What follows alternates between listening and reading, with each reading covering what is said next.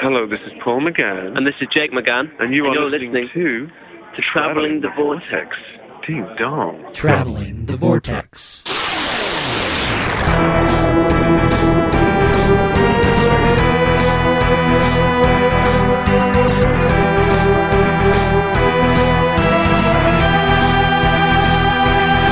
We've joined the Doctor as he travels the vortex and landed at episode number 143.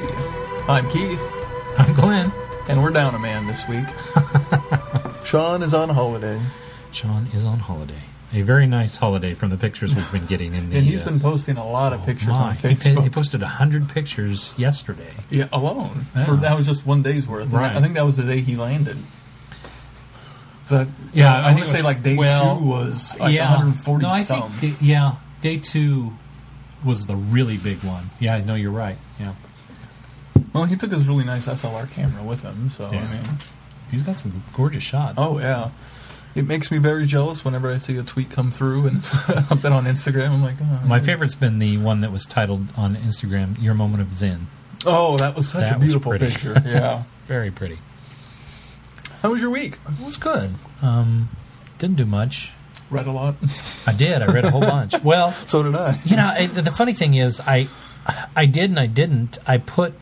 I kept putting, I started this like 3 weeks ago, and I wasn't getting anywhere. And I think I got like 2 chapters in that first 2 weeks because it just wasn't picking up and going anywhere.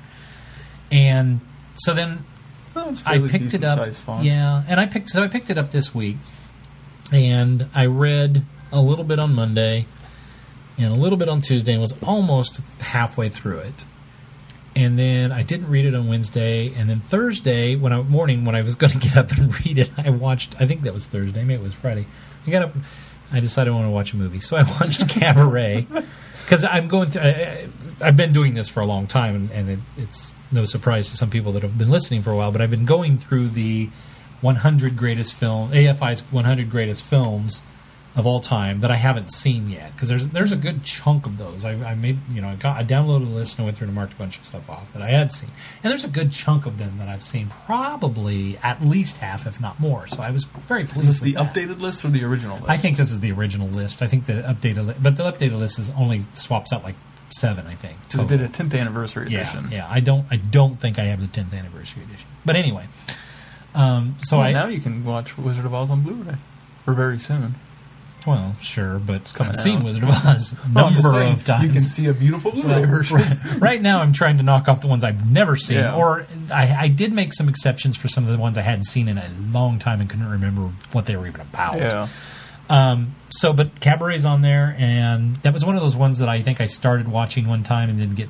I mean, it was not for the fact that it wasn't a good movie. I think I got interrupted or something. So see, I like the stage version much better than the movie. I've never seen the stage version of it. Emporia did it like the year at, like 2004. I'd be intrigued to see a stage version because of the way that it's set up. Because really, the only musical numbers are all done in cabaret style in the cabaret. That's the thing with the musical; it's much more set in the cabaret instead of elsewhere, and them running around. I see. They were filming on location, from what I understand of the movie, so they utilized what they could, kind of like City of Death, where they just had gorgeous shots of them running through Paris. So they just did it. They went with it. But the stage version is much more condensed. I thought it was much more personable. Oh, okay. Like, you cared for the characters. And when I went into it, I had no idea it was about Nazis. Like, when I went to go see... Well... That's a very thin part of it, but that's the weight of it. I didn't know that weight was there. A friend of mine worked on this. I'm going to go see it. And I was blown away by the stage version. Huh. Well, I'd like to see it. And I've never been very impressed by the movie version. See, I thoroughly enjoyed the movie. I thought it was fantastic. It's one of those movies that is really kind of weighty and emotional, but then on the flip side, you get to the end and you feel like not a lot's gone on, except for you've really got this insight to this relationship between two people. And so that's what's neat about it. But I thoroughly enjoyed it, and was able to tick another one off the list there. So, and then Cider Days was this weekend. Yeah. So we went to Cider Days yesterday. Well, Mason had a soccer game in the morning, then we went to Cider Days in the afternoon. And for the listener that doesn't know what Cider Days is, it's basically what it what it says. But it's like there's craft booths. There's not as much cider as one would expect from cider days. But there's craft booths out there, and there's stuff for the kids to do, and there's food, and it's really just it reminds me of like a fair. Yeah, it really less like just bouncy houses for rides. Right. But they actually have a giant cider press out there that they use, and they make cider all day long, and you can come up and buy a cup for $1 or whatever. And the cider's usually. I'm not a big fan of cider, so I usually have a glass, or I used to have a glass just to say I had a glass. But I don't drink cider much anymore because I'm not a fan. But so we did that. That was a lot of fun. Of course, we got free tickets because we sponsored it at work this year, so that was very convenient. But then we spent money on the little bounce house things. We bought each kid a wristband so they could go through them as many times as they want. Nice. So they're $15 a piece. Did they like the petting zoo?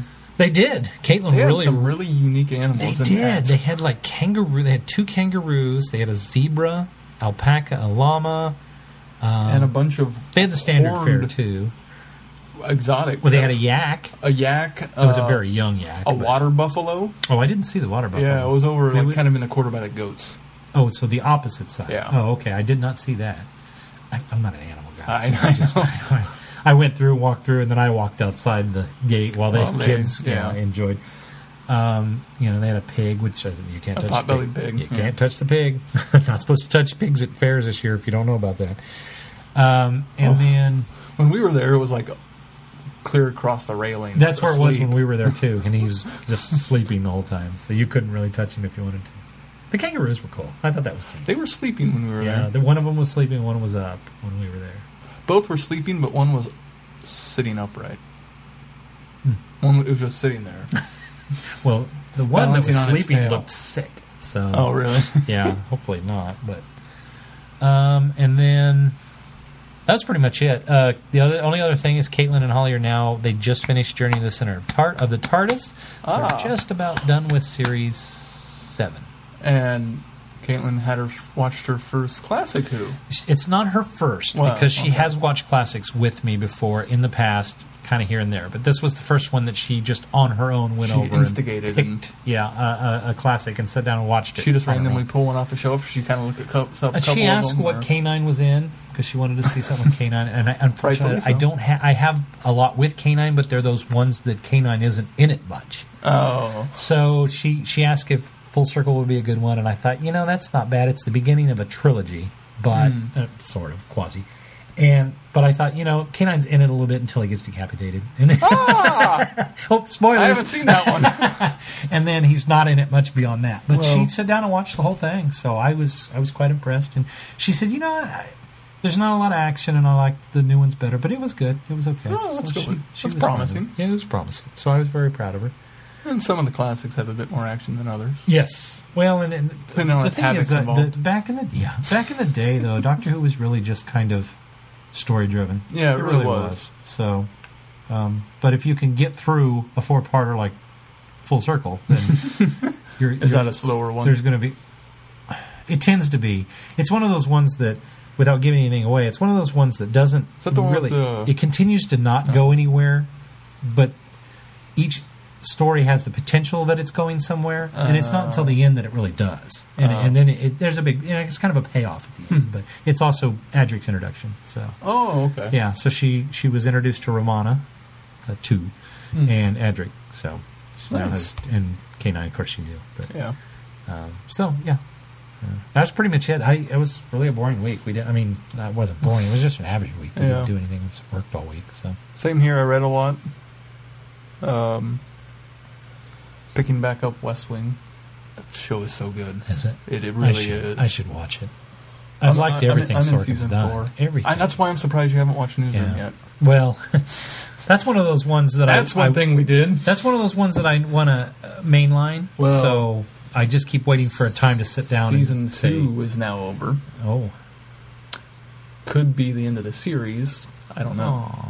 They ended it in such a way that I'd be okay if that's where it ends. Oh, well, that's good. That's helpful. And I saw an article saying that Aaron Sorkin's so swamped with other stuff that and he has no ideas right now. Well, here's so it's the kind thing. of they haven't renewed it for a third season.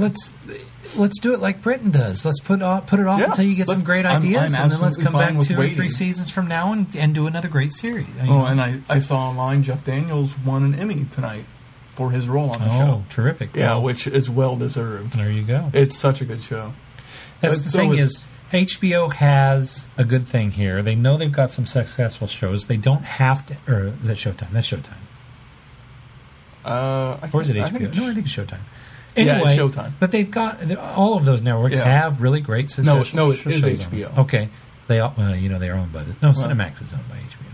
Anyway, because Dexter's on Showtime, Newsroom's on HBO. Yes, Dexter is on Showtime, which ended tonight too. So they've got some really good things going there. I don't think they need. No, they really don't. To have a series on every season that's doing well. I mean, it does well for them, but.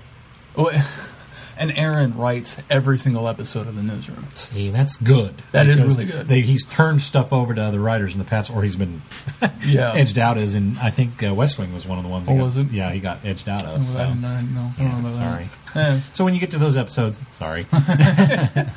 Well, I know I'm coming up on a change in the show because they've introduced a new character that I know sticks around, and I have the character's name but not the actor. Sam. He's also on Parks and Rec. Rob Lowe? Yes, Rob Lowe. Wow, how did you not? I blanked on his name. Rob Lowe? I just keep thinking Sam Seaborn. Sam Seaborn. Yeah, okay. Is about to lead the show.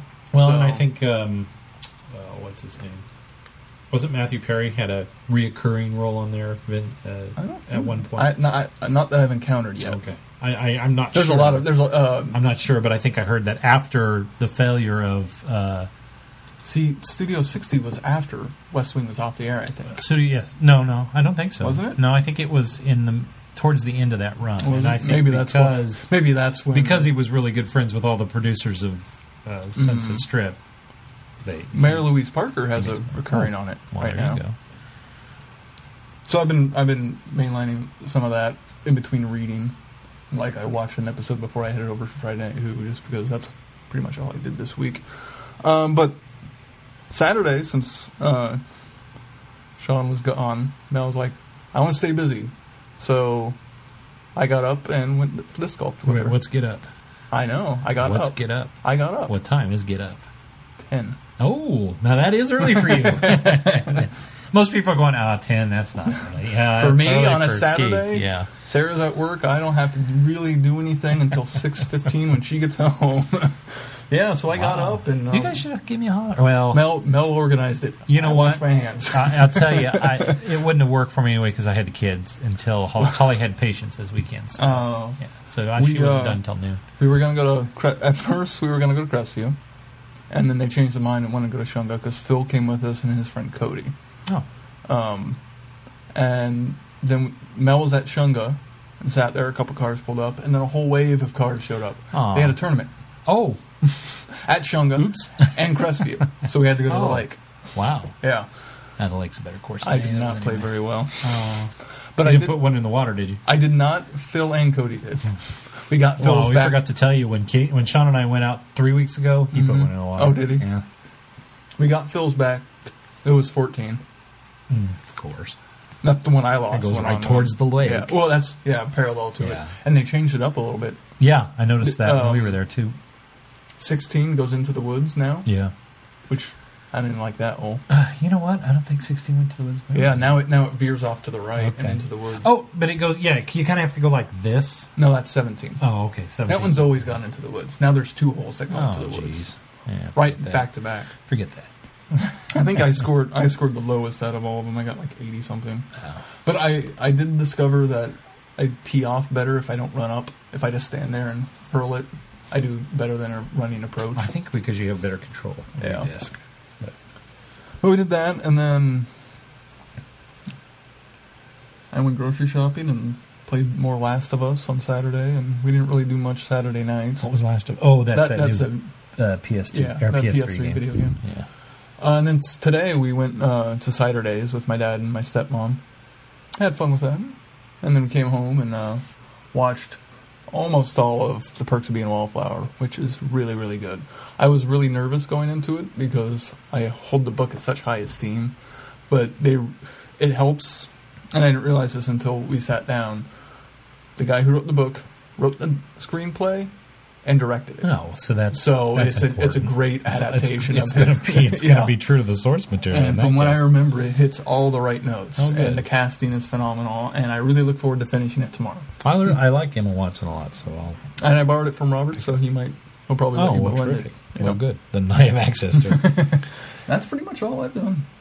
Oh, I didn't finish my book. I mean, I finished the book. I didn't finish my book story. Oh, I got off on other stuff. No, it's not that big a deal. But I got to Thursday and I watched Cabaret, and then I had all of this book left, and I thought, oh, what am I going to do? But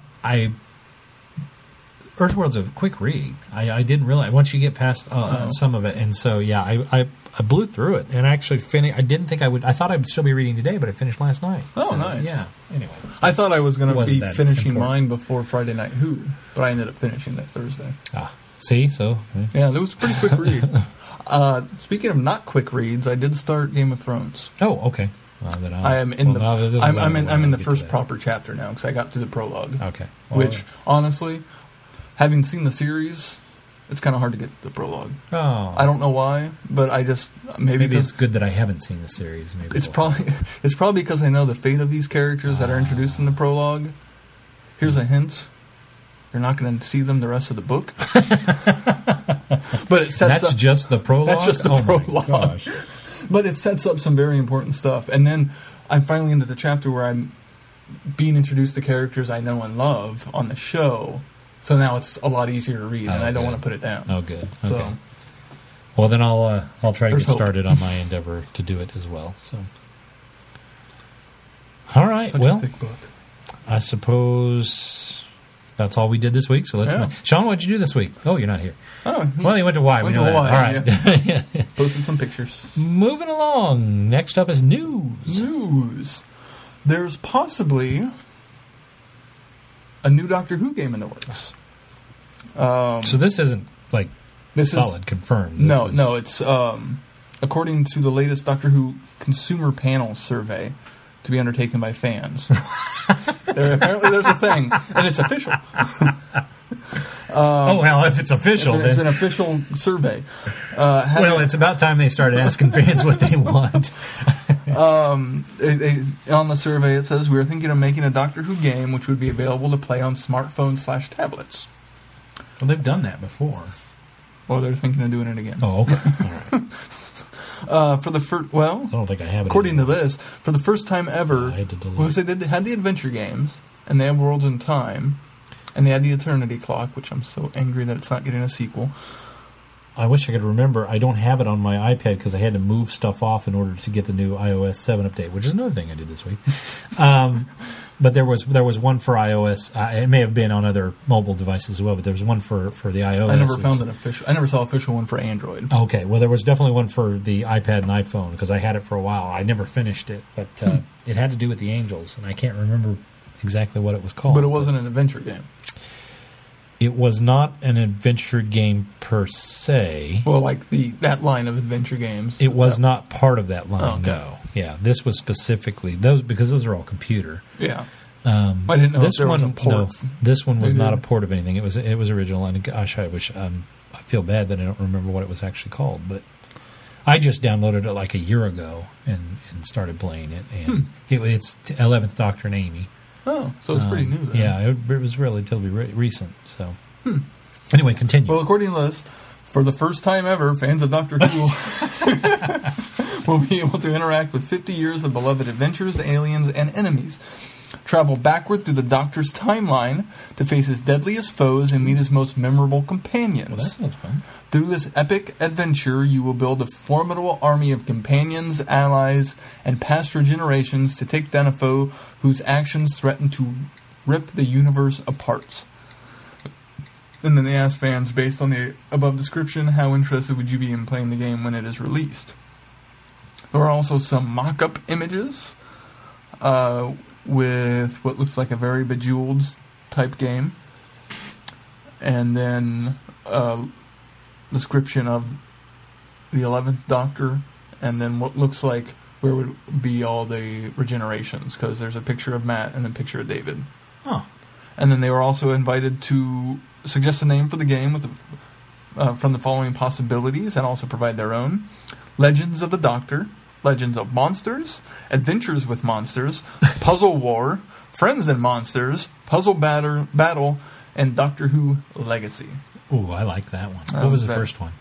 Legends of the Doctor. Okay, I like that one, but I really like Legacy. Doctor Who Legacy. The inclusion of the word "when" in the statement certainly suggests that the game is planned and may have already entered development, but there's no indication as to when it is likely to be released. Oh. So I think that'd be pretty cool. I think I'd play it. I would play it. It's got an official website, DoctorWhoConsumerPanel.com. Well, we'll go there and vote. What is it? It says DoctorWhoConsumerPanel.com. I'll add that to the show notes. You can register. Huh. I obviously did a lot of research on this story before.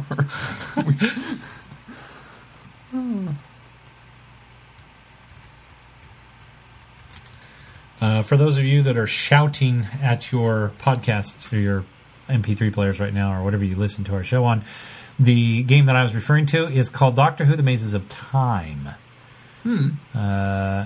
Face off with the most fearful monsters in the Doctor universe, the Weeping Angels, in this brand new level pack. Well, that's the level pack. For the first time, an iPhone and iPod enter the world of Doctor Who in a brand new action puzzle adventure. An intrepid traveler through time and space in the last of the powerful Time Lords, the Doctor is armed only with his incredible intelligence and his sonic screwdriver. Join him and his human companion Amy Pond as they race to save an innocent family attacked by a rogue Dalek and hurtled into the depths of history. Your journey will take you from ancient Incan temples, well, this is for you, Keith, to the frozen tombs of Telos. I've been there. You've been to the frozen tombs of Telos? No. Ancient. Right. Incan temples. And a stunning finale on a Dalek ship. Spoilers. Defeat your favorite enemies, solve devious puzzles, and restore peace throughout time.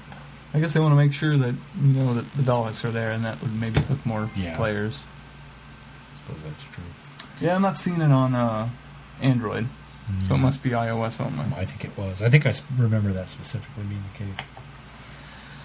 All right, well, cool. New DW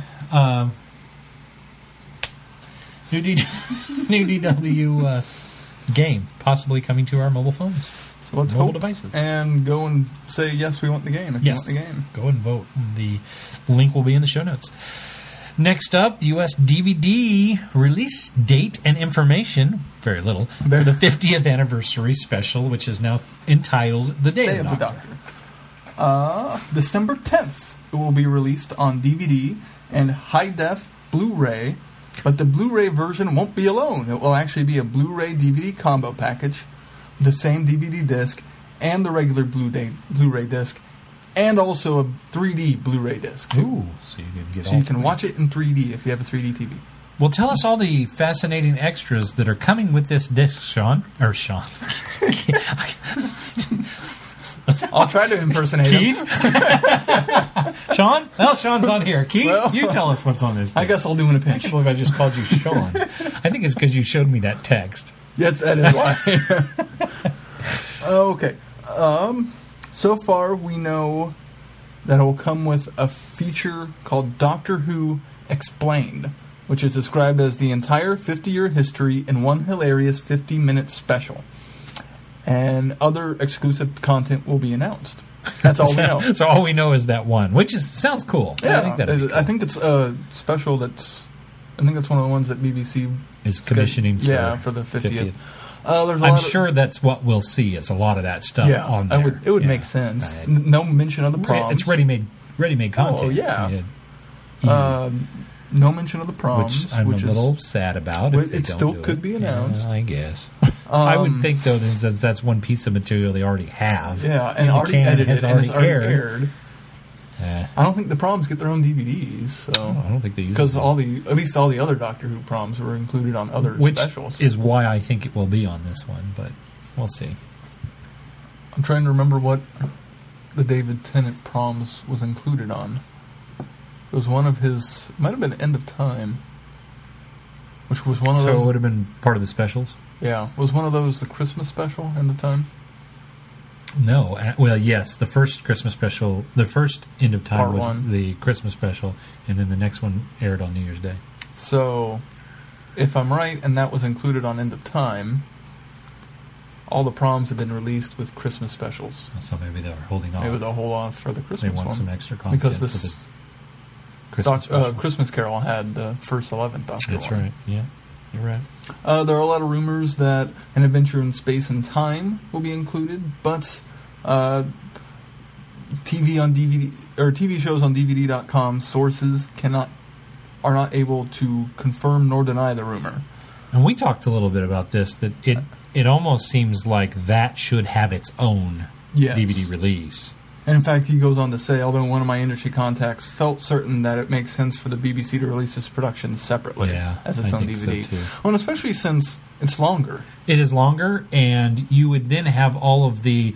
I'm sure there's some deleted scenes that they could include that they would have cut for time. And the bonus features of the making and them talking Exactly. about the time exactly. era. And you could have commentary. You could have a great DVD set with absolutely. that. So I can't see them trying to lump that in there with all of the wealth of stuff that they could put with it as well on its own disc. So, and of course, the packaging is the new poster.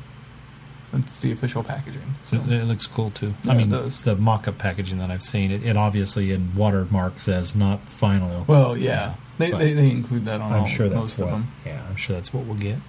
And you can pre-order from Amazon already. Of course.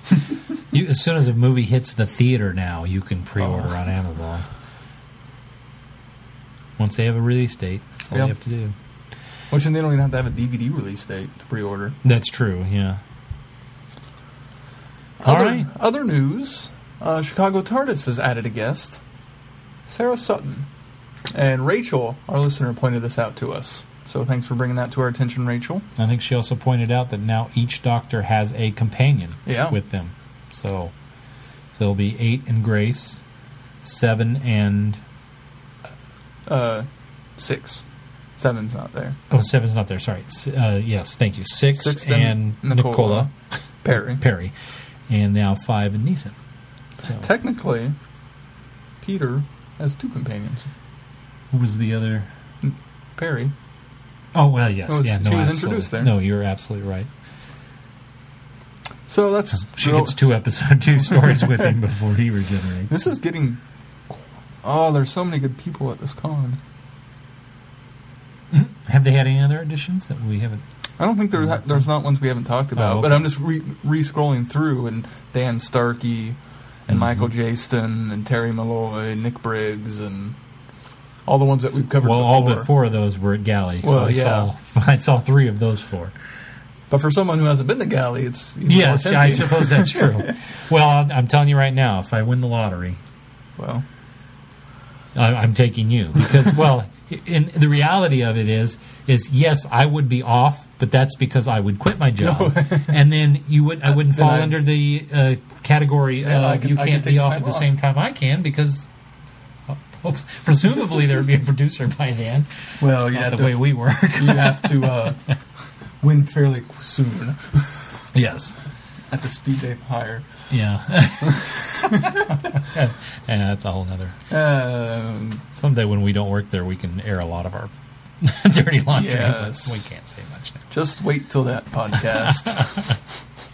But there's also, brought to our attention, another convention happening June of next year, June 28th and 29th in Huntsville, Alabama, Conquistadores. And they have a certain Sylvester McCoy as a guest, along with Andrew Cartmel. So if you went to Chicago TARDIS and you got 5, 6, and 8, then you can head down to Alabama, Huntsville, and get 7. Yeah. Next year. In June. And this is their 3rd year for the con. I'm trying to look back and find what other guests they had. Last year they had 1,000 people. Yeah, you said, wow, that's for con standards, that's a very intimate, small con. Oh, yeah. For a Doctor Who convention, that is a healthy number. Yeah, so really is. I'm very, very impressed that they can bring that many people. Looks like last year. I wish somebody closer would have a Doctor Who exclusive know. convention, and it would just be so much easier. Oh, last year they had Wibbly Wobbly Dancy Wancy. What is that? A dance. Oh, well, thanks, I got that much. It was That's all I know. Oh, okay. One of the highlights of the convention was our dance on Saturday night. Oh, okay. That's just what they called it. Not many of them have a dance. No. Caitlin Blackwood was a guest last year. Ah, little Amelia. Yeah. I'm trying to find if there were any other guests. Well, she canceled on Galley. That's probably because she went to Alabama. Yeah, but that's June. It looks like it's a small enough con that they have one celebrity guest and then a behind-the-scenes guest.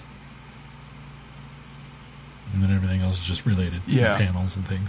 Like Kelly Yates was there last year. He's a comic book artist for Doctor Who, and he's coming back this year. And Lady Soliloquy was last year. So who? Somebody Lady Soliloquy, author, fan video, and audio editor. Oh, okay. So a fan. I apologize, Lady Soliloquy, that I don't know who you are. What is it? Soliloquy. Soliloquy. That's like a the speech. mouthful there. Soliloquy. I haven't even started in on the scotch yet this week. You guys really should have cut me off last week. Yeah, we probably should have. Lady Soliloquy is coming back this year. Oh, well. So then if we make it down there, we'll meet Lady Soliloquy. They had 3 guests. This year, so far, they have 4. Ooh, they could always add more. They're stepping up. They're increasing. Well, yeah, there's a lot of time between now and then. Yeah, so it's rare for a con to not add guests, in my experience. Well, yeah, because look at Chicago. I mean, we're only 2 months out, and they're still adding guests. Well, and so they were adding guests to amazing. Galley up to like the That's month true. before. They really did. Yeah. Unfortunately, it's probably too far for us to go. Yeah. That's even further drive than Chicago is. Although I do know somebody that lives down there. So. Oh. Well, now we have also, if we want to go to Timegate in May, well, we couldn't go in May, but if Sean wanted to go in May, we know somebody who lives in Atlanta now. Sweeps in May. Oh, yeah, we could stay with Brenda. Even though she doesn't live in Atlanta proper, right? She lives in Atlanta Metro. Metro. But it doesn't look Sean like... was confusing that. Please tell me you didn't get that confused. I got that. Okay, all right. But it looks like Timegate, I did a check of this earlier this week, has a monster actor from Who. Looks like he's played an Ood, a Cyberman. He's one of the people in the suits. New series? Yes. Okay. A Clockwork person from Throw on the Fireplace and a Whisper Man. Oh. And then nobody else from Who so far. Really? For Timegate. When is that? That's in May of next year. So they got plenty of time. They got somebody from Stargate. And another Stargate. Oh, I was thinking the magazine. That was Starlog. Yeah, Stargate SG-1. Did you see they're rebooting that? They're going to do a trilogy for movies. Yeah, I know they were talking about it. That's apparently it's been greenlit now. Who directed that? I'm trying to remember who did the original. I don't remember who directed it. I know Spader and I remember hearing about Russell were in that. Kurt Russell. Yeah, I remember hearing about it, and there was like some rights issues or something with the. No, I think I saw this week. It's been, or he was the one wanting to do it. Oh, I saw this week that was a done deal. So, or at least greenlit. Oh yeah, it was a Roland Emmerich movie.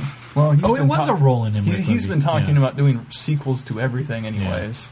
Yeah. How many it times sounds I like see he wants to start ID4. from scratch. Like he wants to do the first one again and then do 2 more. Because, I mean, his actors are quite old. I mean, James Spader has changed a lot.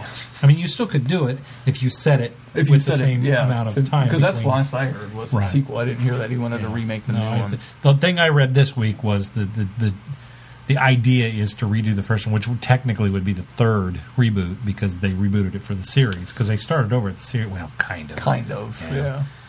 They changed some of the backstory on this because I didn't watch enough SG-1. I didn't watch too much of it either, but they changed a little bit of the backstory, but it was the same characters. But it was still a kind of quasi reboot. So I don't know how I feel about it. Yeah, anyway, it's kind of one of those classics. I don't think needs to be touched again. I understand booting it as a series. Well, you know, it worked so well for Total Recall. Touche. All right. Well, we don't have any more news this week, so we'll move on to a certain promise that was made for feedback. Feedback. Let me unmute here real quick. Okay.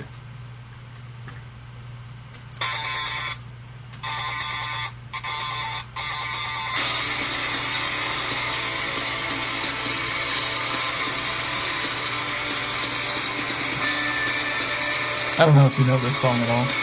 You know what? I don't know if you know this song. I have no idea what this song is. Before this podcast starts up again, it's me and Glenn. We won't wait for Sean. The man's off at the beach in Hawaii. Well, there's lots of smart ideas in emails I haven't read. When I sit down to record, I sure wish I had. Read it, it's time for feedback. Read it, Glenn's gonna read it. Play my little part in something big. I love Paul McGann with Grace when she called his name in the movie. And I'll say all the shoes in the world wouldn't fit as well. We're the ones who tangent. We're a podcast that goes 2 hours. And I'll say, please give me the chance to shake Paul's hand. For 3.5 like last week. I'll say, back when the podcast started, I was someone new to who. You're really one-upping Sean here. Got 2 friends here I'd had for years that led me through. And I'll tell you something else, I ain't amateur anymore. I feel like I've learned so much that I am a pro. Read it, it's time for feedback. Read it, Glenn's gonna read it. Rock on, young Who fan, don't give up, Who now? I love Paul McGann with Grace when she called his name in the movie. And I'll say all the shoes in the world wouldn't fit as well. We're the ones who tangent.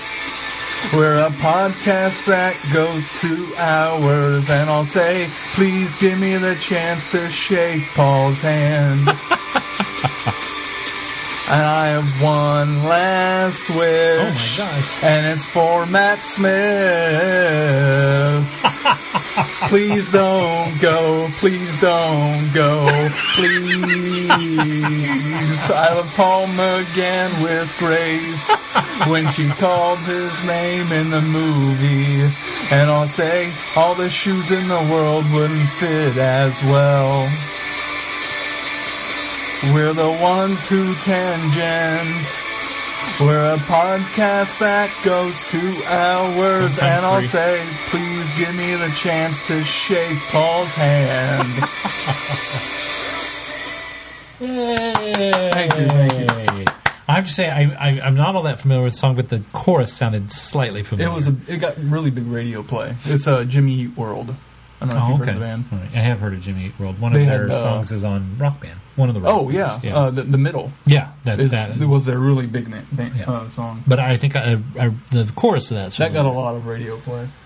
Very good. You totally one up Sean. Actually, you 10-upped Sean. I did you did a full song.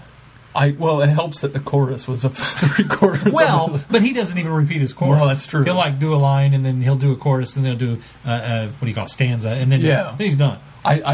You went full out. I heard the chorus 3 times, and you had 3 stanzas in there. So it was a lot harder to do than you think. Good job. I give full props to Sean for doing it as often as he did. That's why he only does short spurts. I went through so many songs. I had some great ideas, but I couldn't get anywhere with them. And this one just fell in your lap and clicked. It just clicked once I started going with it, and that's great. Couldn't have worked out any better. Well, when we do the Sean releases the best of CD, yours will be the bonus track. Oh, there you go. The hidden track. Some of the ones I was looking at was like Moondance. Who's that? Van Morrison. Oh, yeah, okay.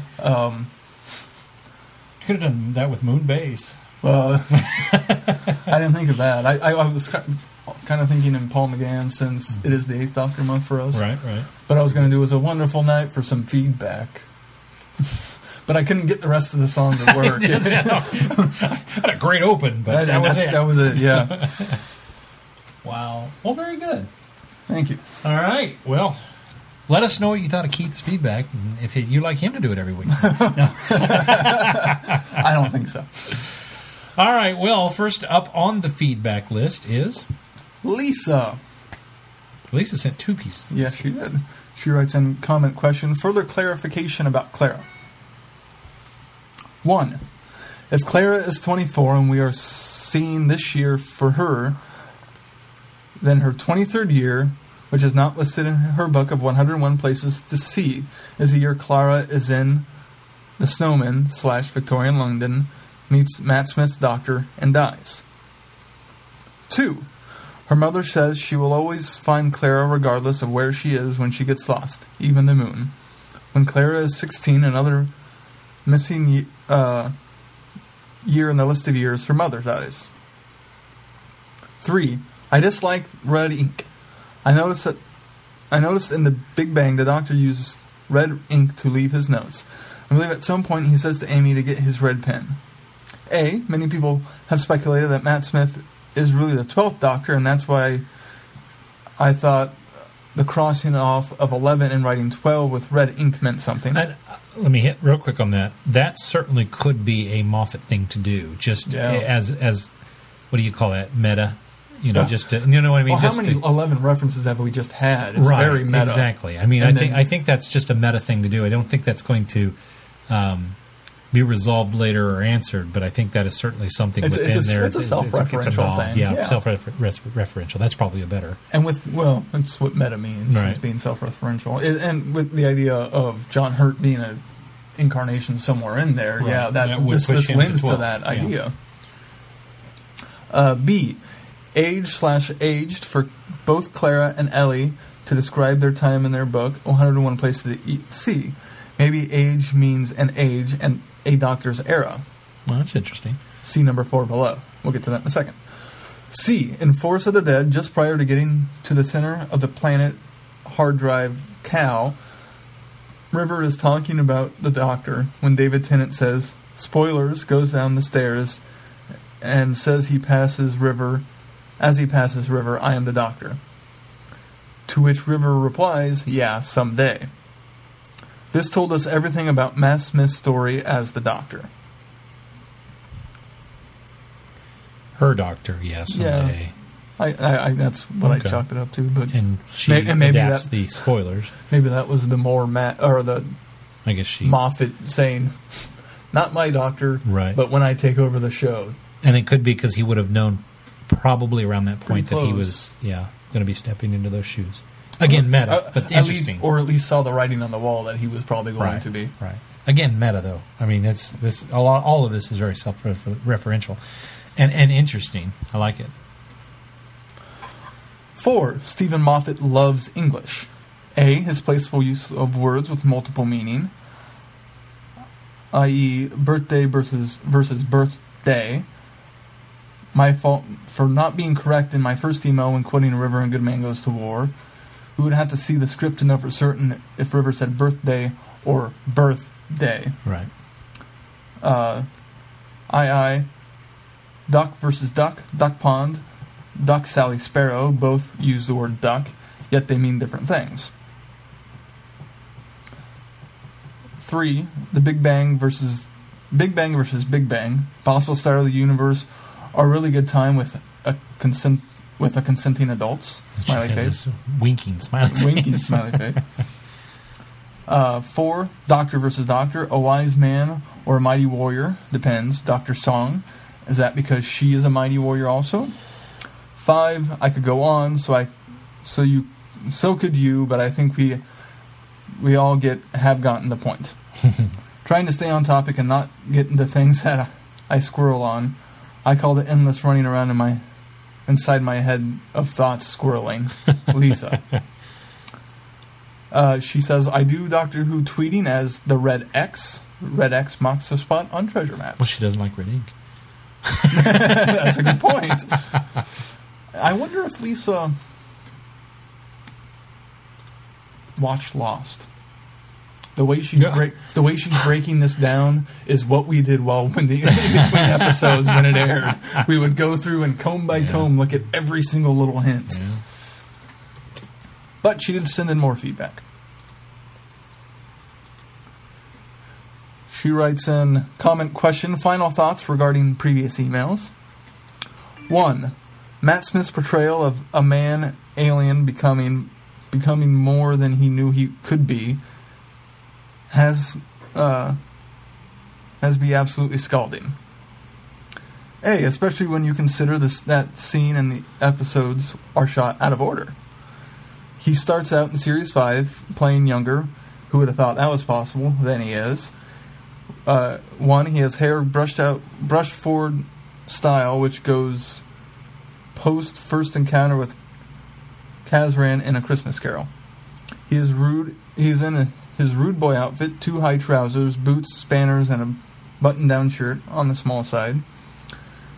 He's slowly losing it in the series. In Series 7A, the idea that dinosaurs, Mercy, and Power of 3 happen post Angels Take Manhattan.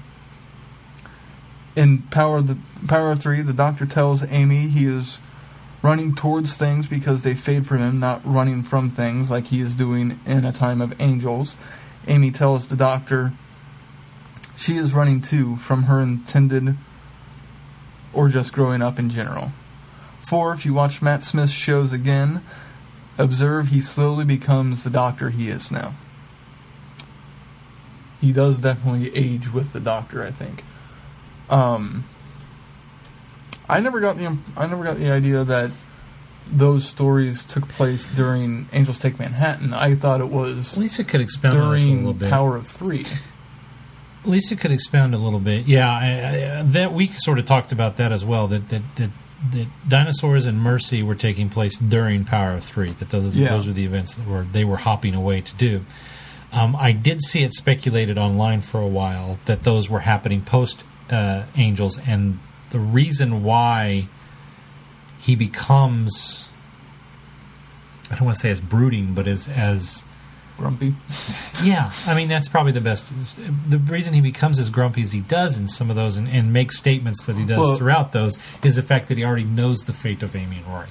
That would make his speech to Amy in A Town Called Mercy make a bit more sense. Right, exactly. Because we haven't had a big loss at that point. Right. So it's an interesting idea. I guess it would make sense that it could be for the Doctor backwards. Right. Okay. 2. Forest versus the trees. A. Forest type questions. In A Christmas Carol, Kazran asks Amy, how do you know which is the day to have his last day with Abigail? B. The Doctor, Rory, and Amy know at the end of God Complex that should be the last adventure. The Doctor, knowing he should be moving on, goes to do more adventures with the Pawns. He loses them, and he knows he knew better and should not have put them in the position they ended up in.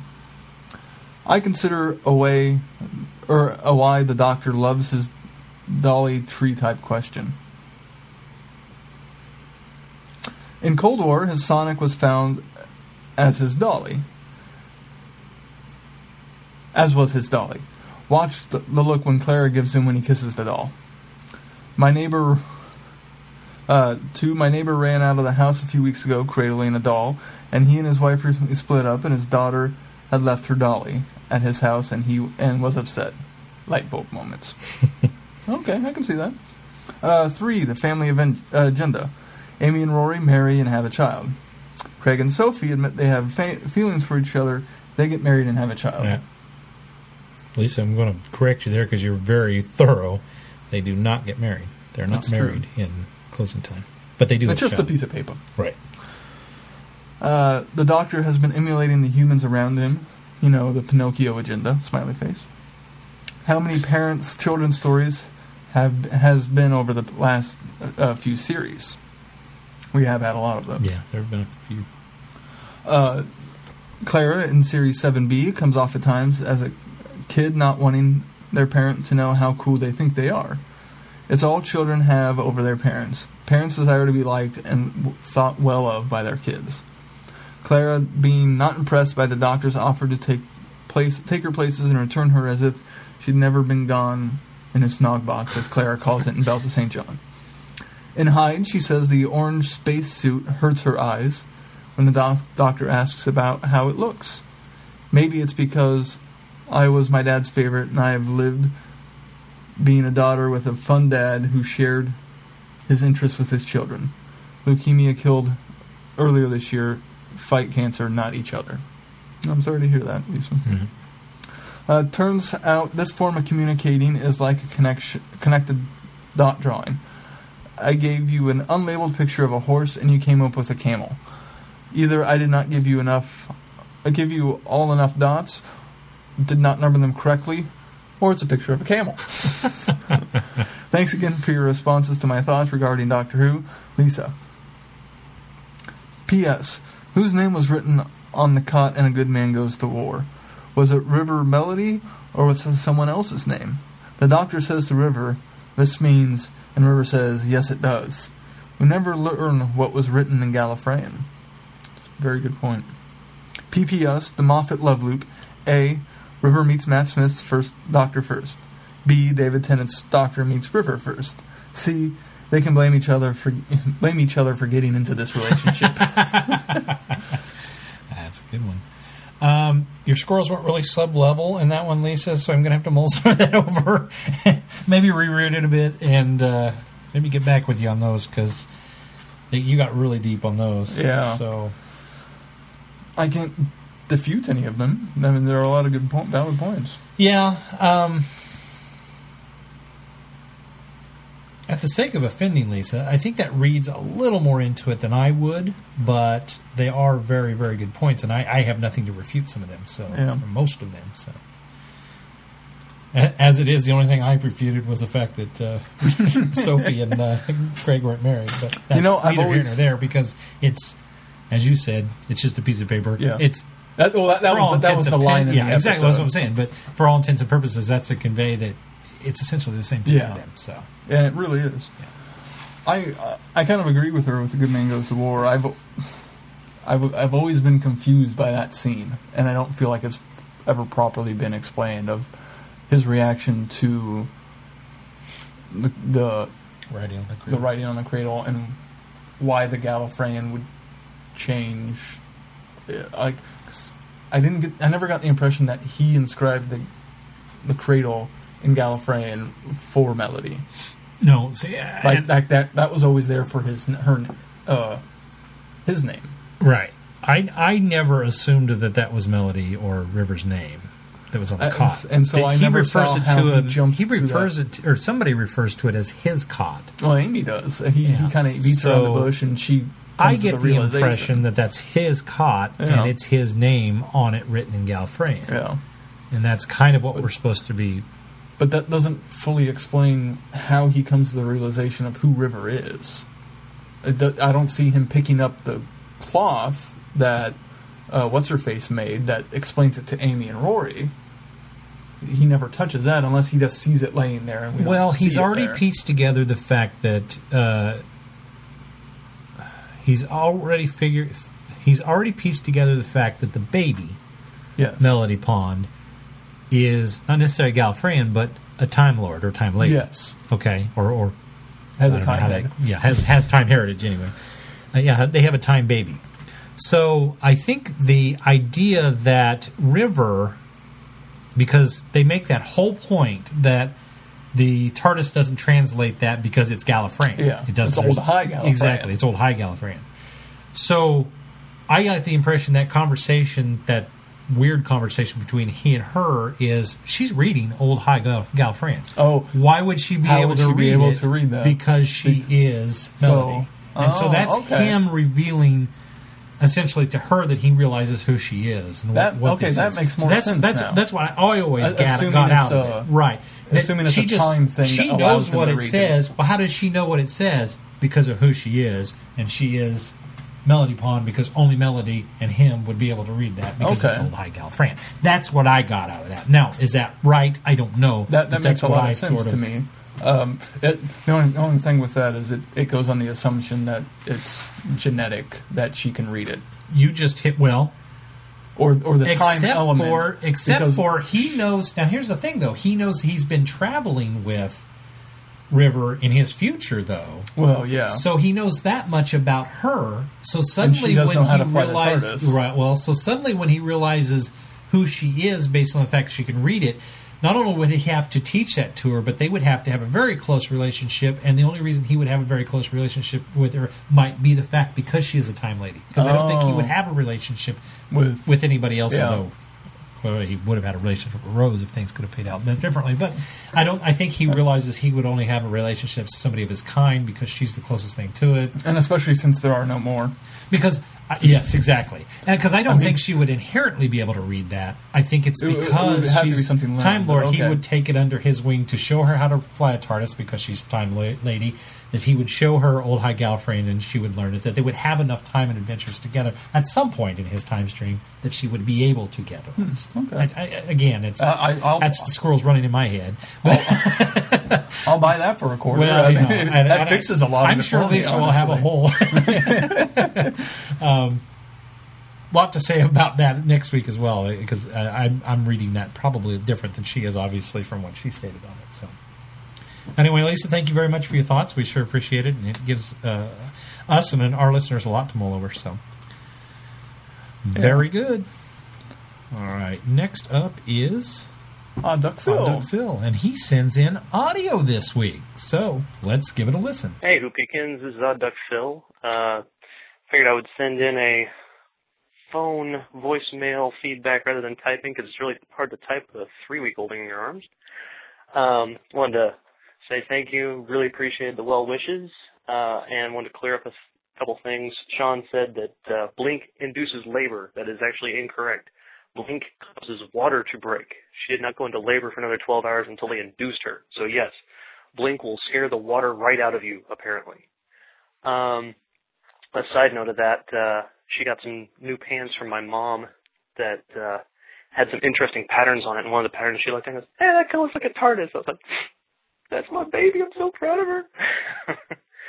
I was wanting to get your guys' take on, I think I just read that BBC signed an agreement with Hulu Plus, so it looks like all the Doctor Who episodes are going to be on Hulu Plus now.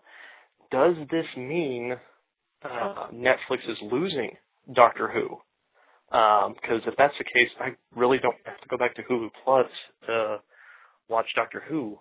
And now that my wife is interested in watching it, that's kind of a sticking point. Wait, what's that, sweetie? Oh, hang on. The little girl's awake. Let's see if she'll say something for you guys. She's really smart. Hang on a second. You got something to say, sweetie? Go ahead. Say it. You want to say it?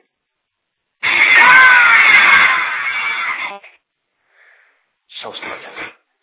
Anyway, been a lot of talk about David Tennant fans being, I don't know how to compare them. You know, I'm a huge David Tennant fan. David Tennant is my doctor, but it's almost like finding out you're a Twilight fan. You look around, you go, these are the people I share David Tennant with? I mean, he's a really good actor, and, you know, I really enjoyed his performance, but at the same time, I feel like I should start becoming like a closet David Tennant fan, the way they talk. Again, as a David Tennant fan, I apologize for the rest of my brethren or sistren who seem to think that that doctor needs to be cute. Anyway, I've rambled on long enough. I'll go ahead and sign off now. Samantha, you got anything to say? I swear I did not teach her that. Well, y'all have a good one. Bye. All right. Well, thank you, Phil. And I'm glad your baby is learning these such good words. Yes. And you didn't need the doctor to come along and speak baby because she clearly can speak... Brian Blessed. Brian Blessed. It wasn't super clear. Honestly, we had to think about it for a little bit. We had to listen. It wasn't until the second one that I could tell what it was. Yeah, it was clearly the first one was dive. So so I'm glad that you are raising that child right, or she's at least inherited something from your genes. And that your wife has seen where who might not be. Yes, absolutely. I love the fact that the was it the pants was the TARDIS looked like the TARDIS. So. As far as the Hulu stuff, I don't think it's going away on Netflix. I went and double checked on the streaming, and normally, if at least it's not going away by the end of the month. If it's going away, I would be surprised because they added a whole bunch of other BBC shows too. So it was just a matter of on Netflix. No, on Hulu Plus. Yeah, well, I was going to address it then. Hulu Plus added a whole bunch of BBC stuff, so that they just worked out whatever contract issue they had. As far as needing to switch over to Hulu Plus, I went and checked. All Classic Who is the exact same. So far. They could add more. It's always possible. And New Who, only thing different is Series 7, Part A is on there. I don't know if Netflix has Dr. the Widow and the Wardrobe, actually. And Hulu, I don't think Netflix does. I don't think it does, and Hulu might have that also. Oh, no, Caitlin watched it, so it must be on Netflix. Because she didn't have to go dig around in some of the stuff I bought. So okay, then that must be it was on there. Yeah. Let me address based on your investigation, because I know I've had Hulu Plus and Netflix for years now, because I watch Hulu Plus. I maintain a Hulu Plus subscription because we don't have cable. So what we do is our shows, we watch them the day after, and because we want to stream them to our television, it requires a Hulu Plus account to do that, to stream them to our Apple TV.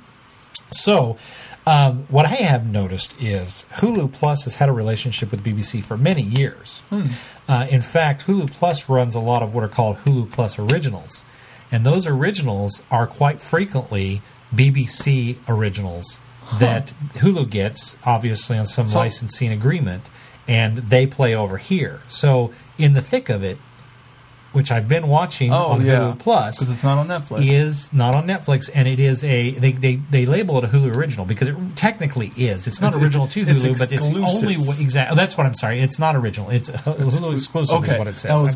I'm sorry. I was wondering. I was misspeaking there. So Hulu exclusive, and so they have a lot of those shows. In fact, they have a show with Alan Davis as well that I want to pick up. That's been on there for about a year now. And like I say, they've had a lot of these BBC shows, and I think what they've done is they've expanded their contract or whatever license they have with BBC in order to bring a lot of this in, because I think based on the popularity of the fact that they have a lot of these exclusives and people are coming to those BBC programs that way. So I think what they've done is they've expanded upon that. So my theory is that the reason the catalog is similar for BBC or for Doctor Who titles now is probably because whatever lawyering has to be done with those licenses has already been done for the titles that are on Netflix. So they're able to carry that over to Hulu Plus, because they're very similar, with the exception of a few differences that Brenda pointed out several weeks ago. They're very similar to Amazon.com. Yeah. There's Amazon Prime. Thank you, Amazon Prime. So I think what will happen, and now this is just a total presumption on me, is if this relationship is expanding, I wonder if they'll move those over. They've moved those over first because of the fact that license has already been kind of hammered out and lawyered. I think they'll lawyer some more licenses, and I'm afraid what will happen is they will get more, and Netflix a license over there will be allowed to expire. That's the other thing, is we don't know what the end termination point on Netflix's license is. So Netflix gets it until their license runs out on it. So there could be some double play there, because there's double play there on Amazon Prime as well. Yeah. So I think that's what I'm presuming is going to happen, is that Hulu Plus is developing a larger and broader relationship with BBC, because if you look over, Netflix is bumping a lot of stuff off because they're honoring their contract with Disney, and their Disney collection is growing. Their Disney catalog is growing. And if you notice, a lot of the things that were first run are new over there. And not to mention, Netflix has their originals that they're focusing on now. So they're focusing less on bringing content from somewhere else on television, with the exception of things that release, on DVD. for weeks or for years back.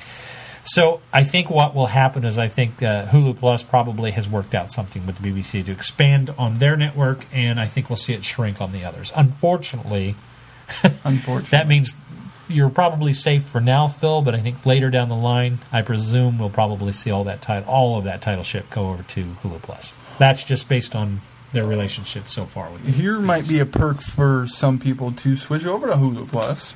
They did add Torchwood, but only season 1 through 3. Sarah Jane Adventures is on Hulu Plus. Oh, terrific. That is not on Netflix. That is not. That actually lends more credibility to my theory than something about Doctor's Greatest Moments. I don't know what that is. It looks like it's a documentary special. I haven't looked at Hulu Plus lately because we've been in summer, and so I don't watch a lot over there, with the exception of I watched the thick of it when I saw Peter Capaldi was in that, and I went back to see what that was all about. So, well, there you go. I'll have to pop back over to Hulu Plus, but again, it's been summer, and we've been in reruns, so I haven't had to watch any of my new shows, so I'm not there much anymore. Ooh, Misfits is exclusive to Hulu Plus. Yeah, I saw that as well. In fact, I haven't watched it yet, but that popped up on my suggestions once I started watching in the thick of it. And it just basically just because it's British, It's nothing more than that. There's no connection there whatsoever, other than the fact that they're both British. You definitely won't be able to watch it while the kids are around. No, and there's a lot of shows on there that are MA. It's basically British raunchy heroes. Oh, all right. Yeah, I'm all for British raunchy heroes. That sounded bad. That's me stepping in for Sean this week. Sean would sing the praises of the first 3 seasons of Misfits. Season 4, not so much. Oh, okay. All right, well, shall we move on? Yes. All right, thank you, Phil. Next up is Brenda. Brenda writes, her subject line is, On Violence and Tourism. Dear Vortex Gang, just a quick note this week to offer clarification about something I said last week. When I noted that Doctor Who the movie had an American feel to it, I wasn't referring to the setting. Obviously, the San Francisco location has a bearing on the plot and the details of the script. What I'm talking about is more difficult to pinpoint. I agree, Brenda. Of course, everything I'm about to say is in general and can be contradicted in all sorts of specific ways. Good thing Sean's not here this week. But I think that American television tends to focus more on action-adventure. You're exactly right. Where we're more likely to see car chases and gunfights in such a way on American shows than on British ones, and when the Brits do show action sequences, they tend to be less emphasized, shorter in duration, less lingering on the adventure elements. And she just hit on what I was trying to address with when I was brought up the motorcycle. The motorcycle scene, the way it plays out, is Americanized. Despite the fact that the Doctor has ridden motorcycles before, the whole motorcycle sequence is very Americanized. They don't have many chases. Yes, and that's what she's referring to here as well. So I completely agree and concur with you. I see what she's saying. And I'm sure Sean agrees. As a specific example of what I'm talking about, the Law & Order UK scripts are remakes of scripts that are originally written for American Law & Order show.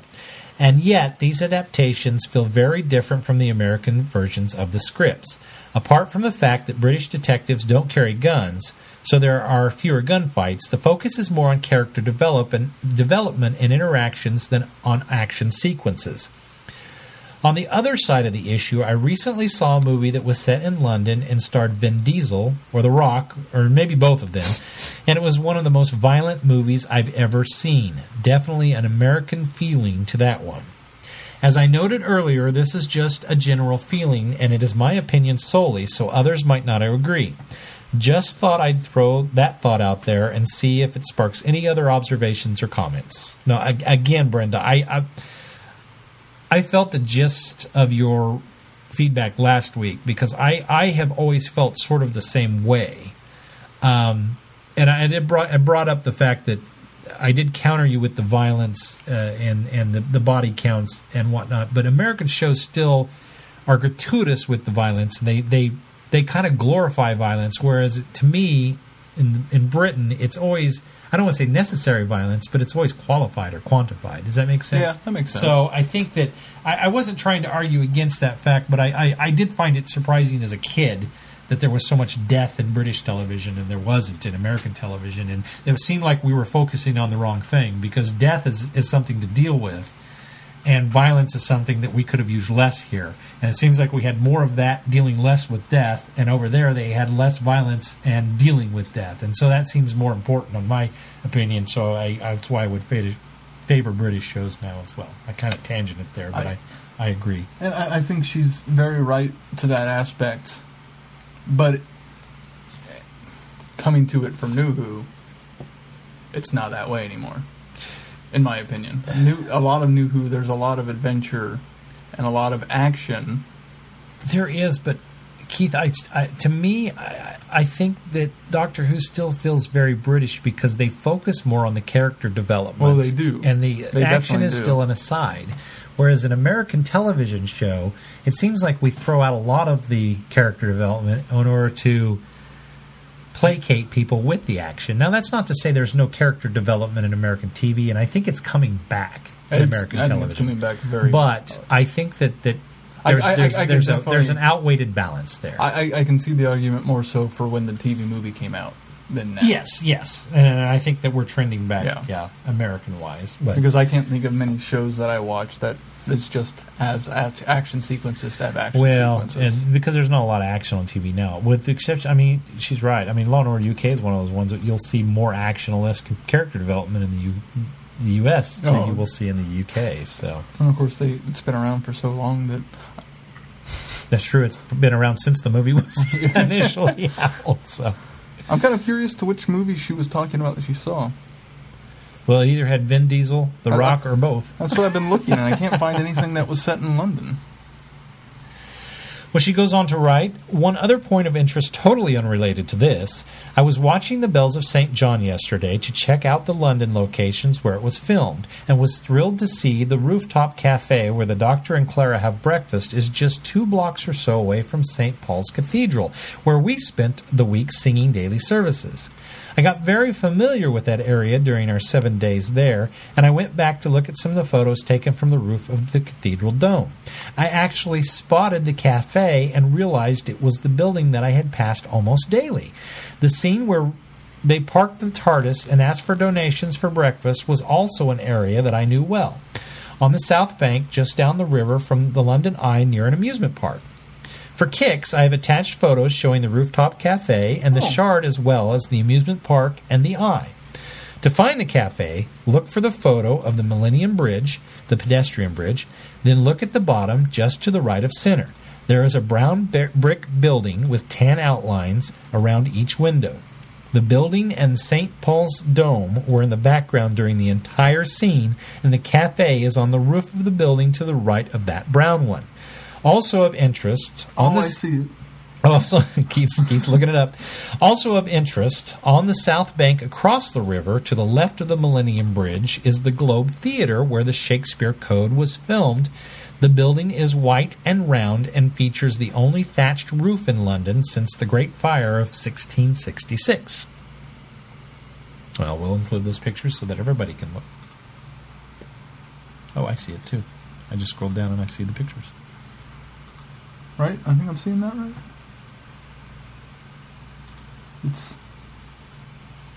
There's the Shard. So from that point, yeah, it's over here. Isn't this over here? So what she's talking I was about? looking at the other side. I must have. Okay.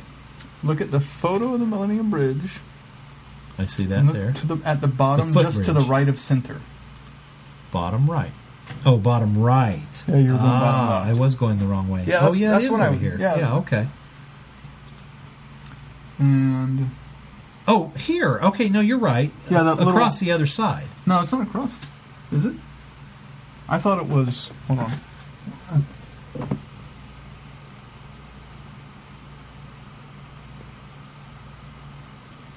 That. Oh.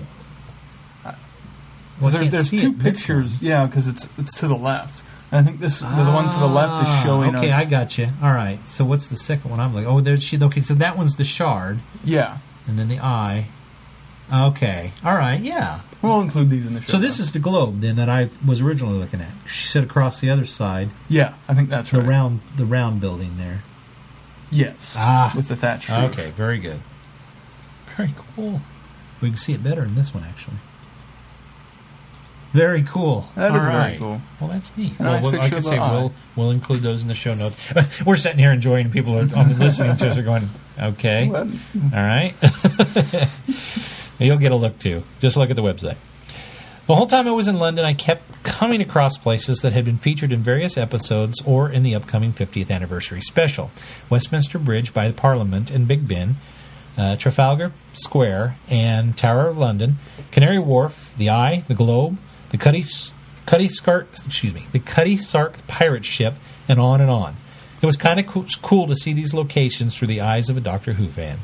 That's all I have for now. Have a great week, and I'll look forward to hearing to your two-man show, Brendan and Lana. hopefully we're not disappointing you, Brendan. All right, next up then is... Chrissy. Dear Vortex Boys. Okay, Glenn. You and I are going to get into this, so I hope you brought your A game. And I wrote this before Sean got into his 5-minute rebuttal on the podcast last week, but I just wanted to support his viewpoints since he isn't going to be around this week. The reason you can include the novels and audios in your 8th Doctor retrospective is because after the TV movie, the BBC released novels and comics about the 8th Doctor. Even though the 8th Doctor wasn't on TV, for all intents and purposes, Paul McGann was the current Doctor in official stories from 1996 until the new series revival in 2005. BBC Books took over the novels from Virgin Publishing and released stories that could very well have been on television if Doctor Who was still on TV. Yes, they were still releasing past Doctor Adventure novels, but the 8th Doctor had his own range called the New 8th Doctor Adventures. Maybe it was just 8th Doctor Adventures, but that's neither here nor there, and was considered 8's continuing adventures after the events of the movie. And that book range effectively ended when the 9th Doctor took over on TV. So yes, you can certainly include the novels. The audios might be a little bit more tricky to justify, since those are the only other medium where Paul McGann himself has been able to expand upon the character he created in the TV. I think it counts just fine. And like the novels, 8 was considered the latest incarnation of the Doctor when he started with Big Finish in 2001. I don't think the revived TV show had been announced until a few years later. So it absolutely counts. And it's not unfair to the past Doctors to not include Big Finish, etc. in their retrospectives, because you have a full television era to work with there. But it's unfair to limit the 8th Doctor to only the TV movie and think you can make a special exception here. I think you can make a special exception here. And before anyone asks, this information comes from the Doctor Forever documentaries they've been putting on recent special edition DVD releases, particularly the one in the Ark in Space DVD, which talks about the novels, and the Visitation DVD, which talks about Big Finish. So I'm not just pulling this stuff out of nowhere. I agree with you, and I'm not going to contest. Listen, you kind of went back on yourself. I'm not later. going to. I did, because I'm not going to contest you at all with this, because I wholeheartedly agree with you that is Paul McGann's era, for all intents and purposes. And I think you put it more eloquently than Sean attempted to put it last week. And I'm also not jumping in the middle of you trying to do it while he was doing it, which was a little unfair to Sean. However, I think based on the fact, just to keep the playing field level, and this is probably wasn't fair based on, you're right, because we had a body of work for the others to do. But just based on the stamp that we had created for these, when we were asking people which particular televised stories were the best representation of the Doctor's era, we were only using TV. And that's where I was coming from with this. And you're right, because those eras exist, and we've delved into those. So Keith and our listeners have all had the opportunity to experience the 8th Doctor, if they wish, in that era of what we have reviewed. The problem that I had with this, and it ultimately comes down to the 6th Doctor, is because I was shoehorned into 2 seasons of what's the best personification of the Doctor. And if I can't retroactively include the Big Finish audios, because you're saying it is not unfair to include those fair to include those because of where they're set and they weren't. Retroactively, you do have to, and I would have loved to have had a broader brush to paint with for the eighth or for the sixth Doctor's era. And unfortunately, because it's a little selfish of me, but because I was shoehorned into that narrow, which is not nearly as narrow as Paul's, don't get me wrong, but because I was shoehorned into that such a narrow era of the Doctor for the sixth Doctor, I felt that it was appropriate to do the same for 8. And because because I have a much different opinion of the Sixth Doctor based on the audios than I do based on the television stuff. Well, and that's what I was going to say, is the fact that the audios paint the Sixth in a much better light than the television stories do. Well, I think he gets better stories and he gets better portrayals, and they think about the character a bit more than what they did on TV, I think. Well, and I think because they would have allowed Colin Baker to find his footing as the Doctor. It would have allowed the writers to find this Doctor and really give us a better representation of what he was on television. There was too much turmoil going on in that era. Yeah, and it was being reflected on air. And he was trying to keep his head low and not rock the boat. Yeah, and I recently listened to, slight tangent, but it comes right back, the Verity podcast episode where they talked to Louise Jameson.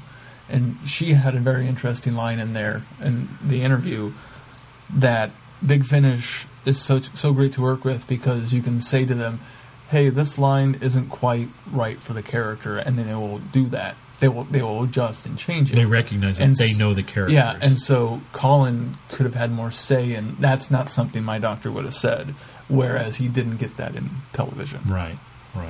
So maybe that was a little unfair of me to be selfish and do that, but I still come down on the side that because we set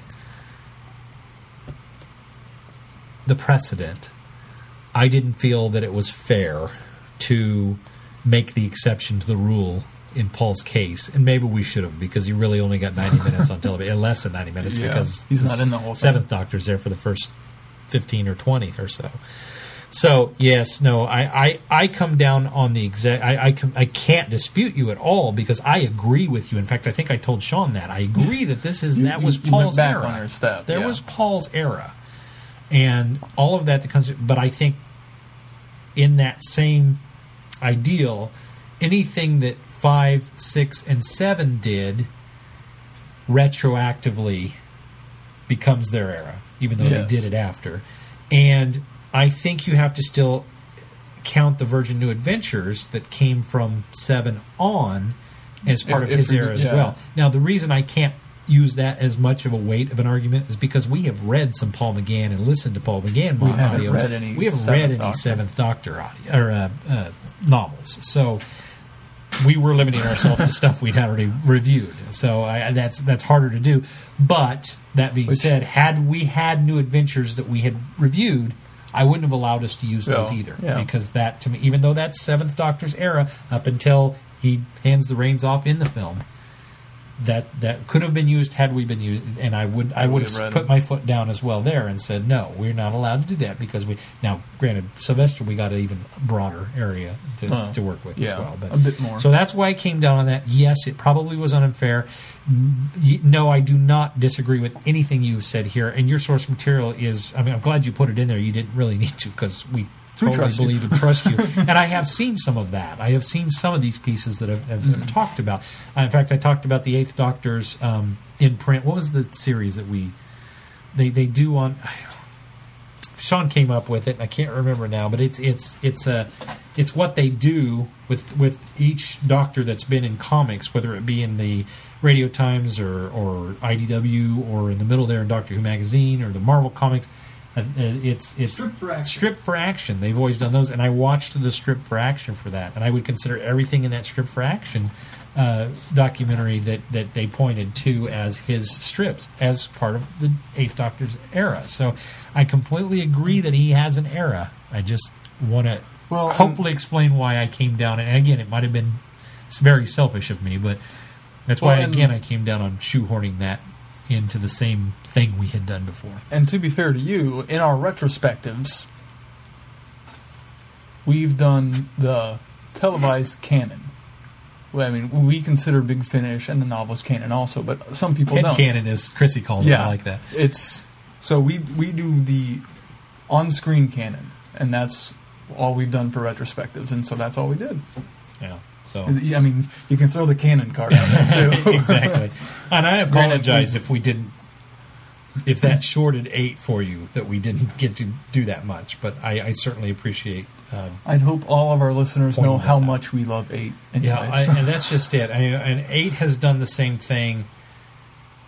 Although I loved 8 in the movie, and I thought Paul hit the ground running, and I don't think he had the same maybe issue and problem that Colin had, because there wasn't a lot of controversy. Well, there ended up being, but I mean, there wasn't a lot of controversy surrounding his part and what he was having to put forth as the Doctor. Had the show continued, there might have been more controversy. I think before he came on board and after he left, there would have been. But I absolutely, I don't think we've hidden our love for 8 based on all of the media that's been available to us. So, all right. She continues. Also, I've got another one that I have to apologize for. Regarding the Prisoners of Time comic, back when we reviewed the comic for the 5th Doctor, I mentioned that I didn't care for the artwork in that installment, and you all responded with how that was how comic books were and it wasn't a big deal. Since then, I basically ignored any problems I had with the artwork in the comics. Then you all go and dog on the artwork in the 8th Doctor's installment of this range, which I didn't really like either, but I just ignored it along with all the other comments. Other ones. I just can't win with you guys. This is the one I feel really bad about, Chrissy, because I didn't remember that until you said that, and I recalled doing that. I think the problem with that is, and this was justly, and I'm not making excuses. There was such vehement hate for the story and the character. No, the 5th Doctor comic still... I over the years, I have read a lot of comics. I've read a lot of comic books. And I haven't read a lot lately, but I grew up reading comic books, and I all the way up until college collected comic books. All of the artwork that has been portrayed, this is coming from my narrow view, all of the artwork that's been portrayed so far was at least styles of comics that I was familiar with in the past. Okay, so even this 5th Doctor, as poor as the artwork was done in it, there was at least precedence for it. There was several different comics that I had seen in that style, and I think he even got after Sean for the 2nd Doctor story. He was dogging on some of the artwork in that. We all dogged on the first story because it was so plain and simplistic. But I have at least... We typically try to not dog on the art too much. Right. And we were kind of railing Sean back last week. But... Because I did my share of dogging on it too. But so where I'm coming from, and again, this isn't an excuse, and I feel bad that we kind of made you just can't feel like you just can't win. But I had at least seen all of those styles. This one was such a drastic departure from any style of comic book that I had seen, and the only, with the exception, I think, said Gru the Wanderer was one of those comics that was the only. Of all of the comic styles I've ever seen in actual comic books, this was the furthest from it and was most like Sunday Funnies. Yeah. And so that's why I think we were driving home the point of the art on this one, and I apologize because you probably had a lot to say, obviously, about this one's artwork, but you stayed off of it because we kind of poo-pooed you off, and I apologize for that. And it wasn't even like cartoony like Bone is. Like, that comic? But Bone's a good example of... it falls in that Gru the Wanderer category, where there's a certain style of it. It was it was actual comic book. Yeah, that's what I thought. And Bone's kind of the same way. It's that's the closest thing to actual comic you can take it to. I didn't think of that. I wish I would have thought of that last week. But I think the problem I see is Gru and Bone both... Well, from what I've seen... intentionally take that approach. Well, yeah. Because especially Bone, from what I've seen, is such an abstract idea of a story and otherworldly that you need that style for it to work properly. But when you have a medium like Doctor Who, where it's real world, and it's completely fine for an artist to take any sort of liberties they want, I still think that, but I don't have to like it, and I can compare it to something else, and because Gru and Bone both have that stylized. Yeah. to start with, and it's appropriate within that. When you drop one Doctor Who story in a line of Doctor Who comics started like this, it would if be all different. of them had been from the beginning, that was an artistic choice that they decided on at the beginning. This suddenly becomes weak because of that to me, and I apologize, but whatever. Chrissy, I can overlook the art in most of them, anyways. I try to focus on the story. You really do. That's commendable. Because although there's some I haven't been able to read because I didn't like the art. Some of the Frank Miller stuff. I know it's a sin of me to say this, but I could not stand his art style, so I could not. I've never read The Dark Knight Returns, yeah, because I don't like the way it's drawn. It took me a while to get used to Dark Knight Returns because I don't like the simplicity of it. But and actually, I've heard the story is worth it once you get past the art. Phenomenal. But the problem is if you ever read Dark Knight Returns 2, and I'm not even sure that's what it's called, but it was a second set that he wrote like 5 years ago. The problem with that is the story's so bad and the artwork is so bad, you can't get... At least with the first one, you got past the artwork because the story was so good. This time, it was like, oh, gosh. So it was horrid. But anyway, sorry, Frank. I know you listen. I'll probably get hate mail for that, but oh well. The story's phenomenal, though. Chrissy continues. Anyway, the book reviews. I did get Earthworld read, and yes, it's spelled with the capital W in the middle. To be fair, I read it for my Librarian in the TARDIS blogging project. I'll just share a few thoughts I had on this one because I enjoyed it quite a bit. Like I said earlier, the Eighth Doctor novels were written more or less in place of a TV show revival for the TV movie and didn't result in an actual series. The writers just took the Doctor and created the same kinds of stories they would/could have written for TV, which meant that the novels were written in a fairly linear way and built upon each other. Because of that, I imagine that it was probably difficult for the powers to be to select one specific novel to represent the Eighth Doctor when they were putting together this special 50th anniversary book collection. It's hard for me to say if this was the very best choice since I haven't read all the Eighth Doctor novels, but I think this was a fantastic choice. It's obviously only the second story with Angie as a companion, but because of the first few chapters are told from her point of view, we get a very thorough understanding of how traveling with the Eighth Doctor is. Angie's inner thoughts are highly detailed and serve as a wonderful bridge between the reader and the story. So when this Team TARDIS splits up and the story fits around for a while, the reader doesn't totally feel lost because Angie has already set the stage for further plot development. It's a very clever way to craft a story, especially since the writer was starting what amounts to a new season with a new companion. Just a couple random thoughts. Jacqueline Rayner is probably my favorite Doctor Who novelist, so I was thrilled when I saw that one of her books was included in this 50th anniversary reprint range. I also enjoyed the concept of another planet building a theme park that features Earth's different historical time periods, even if they didn't get them all right. Astronauts using gas lamps, for instance. Asia, Africa, and Antarctica are very effective and very creepy villains. Cute little princess-type girls who enjoy causing murder and mayhem. It doesn't get much creepier than that. And yes, I'm including clowns in that statement. The story as a whole was really good and just a lot of fun. If anyone wants to read my entire review, it's on her blog. She includes a link to that. And I will add it to the show notes. I haven't read Trading Futures, mostly because I don't own a copy. So I'll close this up and look forward to Keith's review of that and whatever else you guys have planned for your first Sean Light episode in the Vortex. Bye for now, Chrissy. Well, Chrissy, if you were interested in reading Trading Futures, ebooks are available through Amazon. I don't know if you go... I can't remember if Chrissy's taken a stance on ebooks.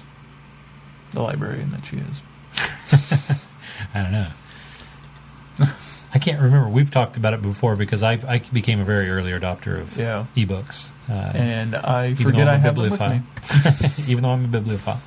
But there's some people that just like that physical book. That's one other thing I did. I went to the Friends of the Library book sale. Oh, yeah. I forgot that was this weekend. I Or didn't I buy totally would have anything. gone. Yeah. I didn't see any. The last couple of years I've gone. I've become picked so hardly anything picky up. on my book selection because it's at a point where unless I'm searching for new content, I'm not going to buy a book. I've always, when I bought books, it's always been, I read this book, I really liked it, I want to own it. Because there's so many ways to Because I rent just go to the books and library. check out books, and exactly. I've grown up in the library, so I always Well, and I'm running out of space. It's just living in a small apartment. Yes. You don't have a lot of room. It totally makes sense. I used to have thousands of books, and I've now finally just sent my last box of books off to my aunt and uncle because we just, once we had kids, we ran out of room. So that's one of the first things that went out of my collection. And that's one of the reasons I absolutely love ebooks is I can have all of those books I love now at my whim. Yeah, and I see the read them at appeal any of it. time. I just forget about it. I have one on my phone, and although you don't have an e-reader yet, though. I think if you had an e-reader, maybe if I had a device, and it was more accessible and easier and had larger print.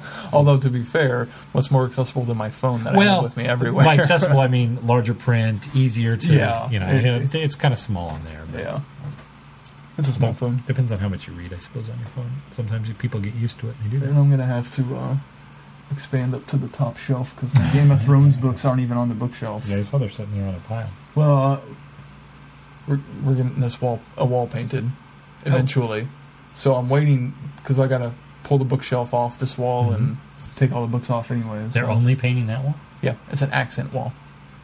You're painting it, or no, they are? Oh, the are. offices. Oh, wow! As part of our taking that lease renewal. Ah, all right. Well, there you go. So that'll be fun one week. We'll get high from paint fumes. Oh, I can't come over here. I'm allergic to paint fumes. Oh no! I have to record it. Certain I don't. paints. I think I'll be all right. I still haven't heard from him about it. So, anyways, next up, feedback-wise, Holly. Holly writes 143. Oh, she knows what episode we're on. We were debating it before the show. Actually, we weren't debating it. We just couldn't remember for sure. Trading Spaces in Earth World. Holly writes, "Hi guys. Great last podcast, Sean. I'm hoping that you're having a great time in Hawaii. On to the reviews. Trading Futures. An interesting look with a lot of time travel, rogue time agents, and the Doctor, Fitz, and Anji racing against the clock. Milady was quite the interesting character. At first I thought we really couldn't trust her, and then later on in the book, when she helps the Doctor to right some of the wrongs that were made me feel a little bit better about her. Baskerville and Cosgrove were also another interesting pair. We get some pop culture references, a mention of Neverland, and at the first, the Neverland that came to my mind was the second star to the right and straight on till morning, Neverland, and not Michael Jackson's Neverland. Fitz really does a good job of impersonating the Doctor when he gets captured by the Onirs? I'm not sure how you pronounce that, honestly. Onihrs. Onirs? Onirs? Yeah. Onirs? I refrain from saying honors because it's to me that doesn't roll out. But Onirs, okay, we'll just go there. It's one of those sci-fi names. It's one of those ones that if I was reading that novel, I probably would have looked at it and said, okay, that's just what that word is. That's what I did. Don't read it in your head. That's one of those sight words. Who from their description remind me of the Jdoon, maybe their distant relation. Oh, there you go. I never thought of that. This is are they kind of rhino-esque? Oh, they're anthropomorphized. Well, see, there you go. I thought, maybe they are a distant relation. I didn't make that connection that they could have been distant relations. I just thought, they've already done this before. Before the new series came back, they've done this before. Maybe it was an influence. Maybe that's what I wondered, if somebody had read Trading Futures. Owners is rhinos backwards with the S displaced. Oh, you're right. R-H-I-N-O. And then the S That's is a very sci-fi thing to do. Yeah. Because there you go. Single would be an owner without an S. And owners I'll be darned. Well, there you go. Wow, I read this entire book with everything featured in this, and I didn't... Okay. That's all right. It's a sci-fi thing. This is the first book that I've read with Anji and Fitz. I keep wanting to call him Fritz. Fitz as the Doctor's companions, and I have to say that I enjoyed them both. The author did a really good job, I think, of capturing the Eighth Doctor's voice. When I was reading his dialogue, I could hear Paul McGann's voice in my mind reading those lines. Earthworld. An interesting novel. Fitz and Anji and the Doctor wind up back on Earth, or is it Earth? For an earlier Anji and Fitz adventure, it was a good one. Makes me want to go back and find the novel that happened before this and the Doctor losing his memories. Kind of reminded me a little bit of the War Games at the beginning of the book. I also think that we get a nod to the war machines that we did, as well as the postal delivery system. As well with the postal delivery system that Earthworld has in place. Asia, Africa, and Antarctica were quite the interesting trio of sisters. I found it rather interesting that the group that Anji teamed up with was her namesake. Fitz finally gets to hit the big time, and I think realizes that it might not have been all it was cracked up to be. The fight scene between him and Elvis, the Elvis impersonator, was interesting. There were corridor chases, captures, and escapes to be had in this novel. I'll wrap it up here. Looking forward to hearing your thoughts on these two books. Holly from Wisconsin. Thanks for writing in, Holly. Yes. We will get to our thoughts in a moment. First, we actually got a little bit of late feedback. We got a bit of audio. So let's take a listen. Aloha, fellow Vortexians, defenders of and all points, well, east of here. Hey, it's Sean calling in with some last-minute feedback. I just wanted to say hi to all of my friends and listeners, guys. It's been a little weird adjusting. My first one missed, and I'm just a little off. It's kind of been nagging at me all day. I didn't get to do much today. Well, I mean, not that we didn't do much. We went to the pool, but have felt a little off, and I think it was because I knew this moment was coming. I hope you guys are having fun. I hope it's a good cast. I look forward to listening to it. I did not get my homework done. Big surprise there. I started reading an Ace Doctor novel myself, Endgame by Terrence Dicks, and got distracted on the airplane because being such a long flight from Phoenix to Maui, they actually gave us a couple movies. And so I got to see The Internship with Owen Wilson and Vince Vaughn, which was cute, pretty standard. If you saw the preview for it, you know exactly how that one's going to turn out, and you would not be surprised by anything in it.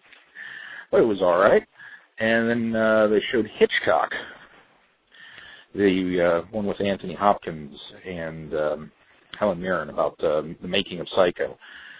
Phenomenal movie. I will totally be buying that one when I get back into town because it was great and I loved it. Just fantastic performances, a great story, really good movie. It's only about a little after 6 here, local time. The sun has just sunk into the Pacific. I'm standing on top of my brother's house. He's got a deck-top roof from which you can see Kihei, which is the city that he lives in, right on the coast. He's literally 2 blocks from the beach, and so from his rooftop you can see the West Maui Mountains. You can see the ocean. You can see the neighboring island of Lanai, and a fantastic view of the sunsets. And he sits up here just about every day. I'm surrounded by beauty and palm trees, and he's growing pineapples. I've decided I'm going to quit my job and become a pineapple farmer. Interesting factoid, apparently it takes 2 years to grow 1 pineapple. They don't do much of it here in Maui anymore. It's all sugarcane because, you could devote 2 years to 1 pineapple, or you could probably get about 8 sugarcane crops in about 7 months. So they kind of gave up on the coast. I will wrap this up, but didn't want to leave you hanging. So I know everybody was all kinds of excited over the I will not send prank feedback to Traveling the Vortex message that was posted. And everybody's asking, I can't wait to hear the story, can't wait to hear the story. So here, officially, is the story. Okay, are you ready? Are you all seated? Dr. Phil, I hope you're not driving. Okay, here we go. There's no story. I found the meme generator and thought it was pretty cool. So it made sense to me to do that. And then apparently everybody thought that, wow, that's amazing, and that there must be a huge, no, there's nothing. I just thought it was funny. Sorry to burst your bubble, kids. For now, I will wish all of our listeners a very warm wishes and mahalo, which means thank you. So mahalo for listening. And aloha. I will talk to you later. This is Sean signing off. All right. So sounds like he's having a good holiday. Yeah, he called us to basically rub in all the great things that he's As doing. if the pictures weren't enough. Beautiful Hawaii. Wish he could be there. I didn't know it took 2 years to grow a pineapple. Didn't either. Granted, you could I think I'd grow sugar cane as well. You could plant the crops stair-stepped so that each year you would have a crop. Mm-hmm. It would just take 2 years to start. Right. Once you got started, you'd be fine. You just start, leapfrogging each harvest. Assuming you had enough space. I'm sure that's what Dole does. I mean, they'd have to. It's like a Christmas tree farm. The Christmas trees that you plant this year aren't going to be ready to harvest for another 7-8 years. So I guess I won't be trying to grow a pineapple. I don't think we're in the right climate anyway. I don't think we are either. I'm kind of disappointed that there's no story to that because we didn't know. I'll tell you, I didn't think there was a story because I thought for certain you and I would be on to it or be privy to it, but we obviously responded that we had no idea. But then later in the week, we got spam. We did get spam, didn't we, later in the week? I forgot about I thought, maybe that's what it was. It wasn't necessarily spam, but it was, it could be qualified as spam. Not the canned ham kind either. But the way that it was done, I thought, Sean just found a toy and churned something out. So I suspected that's what the case was, but I wasn't going to say that. I wanted him to explain. And I was right. So. Yeah. Well, very good, Sean. Well, we will actually hear from Sean again later in the podcast. And I will edit that together so that nobody will know that you ran out of time on the first voicemail call. Oops. Yeah, if you're going to leave voicemail... Good to know, there's only a 3-minute limit. Yeah, well, and Odd Duck sent some earlier, and apparently he got in underneath because his was like barely. 2-something. Yeah. So, all right, very good. Well, let's move on to the reviews of our books. Earthworld. Angie has just had the worst week of her life. She should be back at her desk, not traveling through time and space in a police box. The 8th Doctor is supposed to be taking her home, so why are there dinosaurs outside? The Doctor doesn't seem to know either, or else he surely would have mentioned the homicidal princess, teen terrorists, and mad robots. One thing is certain, Angie is never going to complain about Monday mornings in the office again. Dun, dun, dun. Sorry, I almost forgot that we do that for reviews. Great story.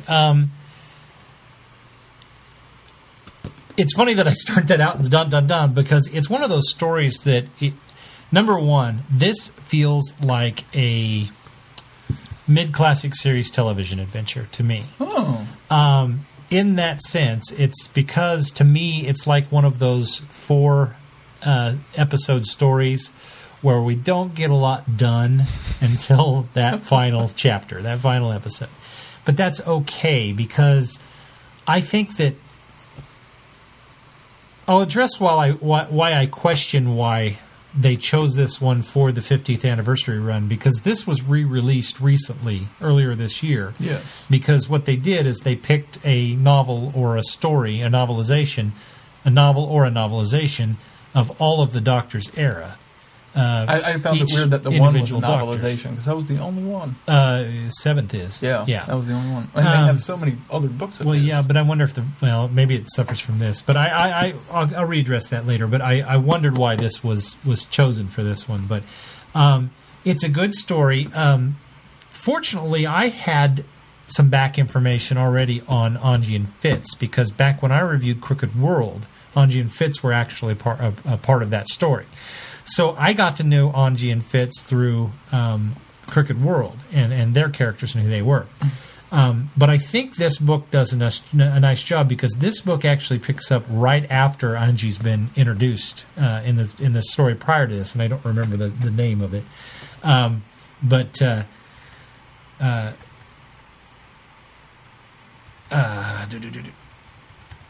It does a nice job of kind of giving some explanation of who she is, where she's from, that she's kind of been dropped into these adventures based on a situation that has happened prior.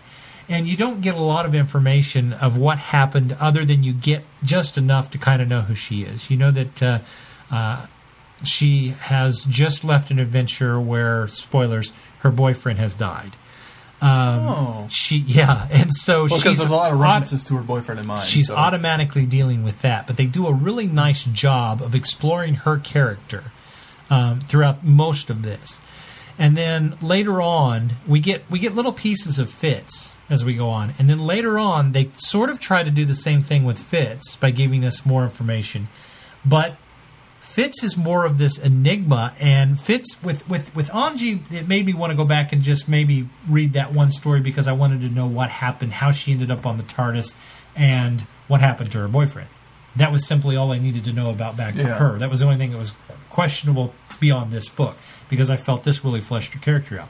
The problem with Fitz is now later we get kind of the same info dump with Fitz, but his is very skirt the surface and very elusive to what he really is and who he really is. And without giving us enough information of what's happened prior, which I understand, as Chrissy pointed out, that the Eighth Doctor adventures were very serialized, meaning they really kind of just continued and picked up and built on as they went through the series. So had I started this from point A and got to this point, it probably would have been a lot more beneficial.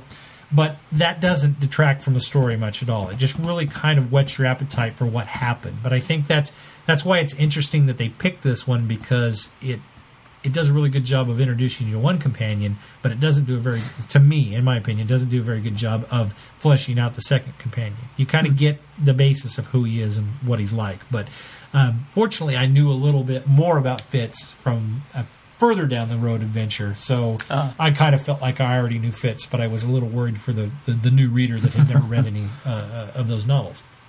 But it's a basic, really it's a run, capture, escape story for the first probably 2/3 of it.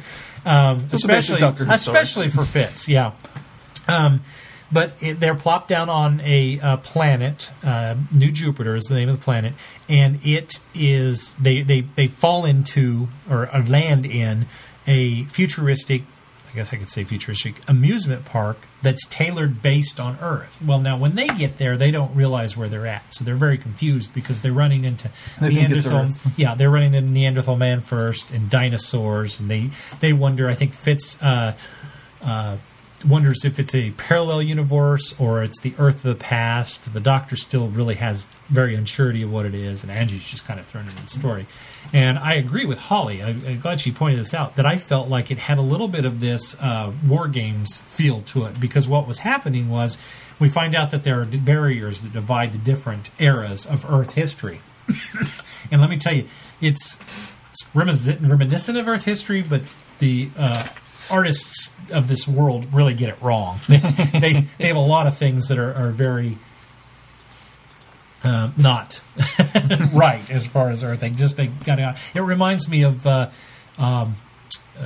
Voyage of the Damned, where the historian that is taking them on the tour has a lot of the things about Earth wrong. Yeah. And they're talking about the Christmas story, and Santa Claus, comes across as this bad guy. And I mean, it's kind of that same idea that they've just gotten the facts wrong.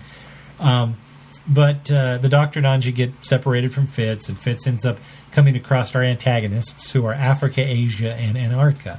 And they are triplet daughters of New Jupiter's president. And essentially, there's a mystery going on because people who are visitors to this world are ending up dead. And there is a group of 3 terrorists who have been arrested that Anji and the Doctor meet up with. And they're young boys, and they're really not very good terrorists, I should say.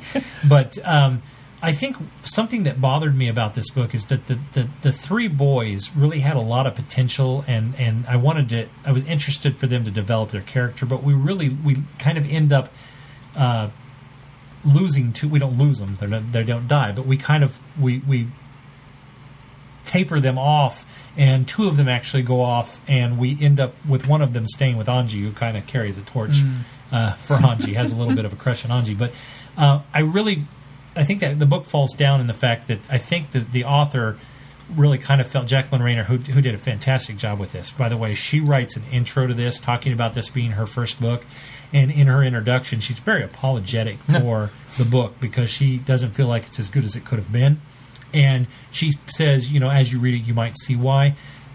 Really, I can see some of the things that I think you wish you'd done differently or you thought were weak. But, Jacqueline, this was a great start. You did a wonderful job. So I can't fault her at all. And she didn't need to be as apologetic in the intro as she was about And it. as Chrissy said, she's her favorite author. She's done The Stone Rose, I think, was one of them. She's done a couple other ones, but I haven't read anything that Jacqueline's done beyond this. And it is a darn shame that she hasn't written a story for TV because she really has. She has the characters which were already created in this world. I think she had a great grasp of them. I think she's probably part of the reason Angie really kind of gets fleshed out for the authors that will follow her in this line. She's got Fitz down. She wrote The Marian Conspiracy. Oh, right. That's right. The Big Finish one. That's right. So, and I think we did discuss that because we got her confused with the gal that wrote Evolution of the Daleks and Daleks Take Yes, we Cannon, did. so back then. Where was I? Oh, but we've got these three teenage. I say they're teenager, young terrorists, but we it's almost like she realized that she had too many characters going on here for where she was going, and so we kind of dumped two of them off and saved one. And I'm glad they saved the one that they did because he's a very interesting and fun little character and a good buffer for a lot that's going on here because there needs to be a lot of comedic value to this. And in fact, I think that's the reason why we stay very light on the fact that the Earth facts are very wrong, or they're not going to say they're very wrong. They're just slightly wrong in many ways, and it makes it funny and light. And I think she does that in a sense because it does get very weighty and heavy because there's a lot of death in this. They talk about a lot of death. The girls, the antagonists, Asia, Antarctica, and Africa, are very dark. I mean, they're these little girls that relish in death and blood and torture. But there's a reason behind that because they have allegedly killed their mother in the past, and they've been locked away by the president because he was so in love with his wife and was so distraught. But these are girls that had to be heirs to the throne or the heirs to the presidency, and so basically they really kind of get shunted because of this, and that probably you get the impression that kind of drives their morbidity, that's the reason why they become kind of the characters they are. There's more that leads into it, and I'll tell you right now, I'm not going to go up to the end and spoil this book because I want a lot of people to read this because it is accessible. I don't, because I think before we've walked people through the story, and I don't want to give up some of the ending because it gets really great, but I'm going to touch on a lot of the great points of the book. But anyway, we do come to find out that they are not the ones that are who they think they are because there are actually several different clones or copies that are android copies of these girls. And so there's some confusion as to who the real girls really are. And what has happened is since they had been locked up at one point, they've made android copies of themselves to replace themselves where they're basically locked up, and they have gone into Earthworld and they're kind of running and ruining things there. So we have this whole confrontation where Fitz ends up being with the girls for the majority of the time. There are these wonderful moments where I think it's Antarctica is kind of she has pets, and one of her pets is an alligator called Princess Leia. There's a lot of pop culture references. They drop all kinds of pop culture references. But at one point she makes Fitz her pet, and she wants Fitz to perform. And Fitz is a former performer on Earth, and I think Chrissy pointed this out as well. But he was kind of always overshadowed by other performers and never really made it big.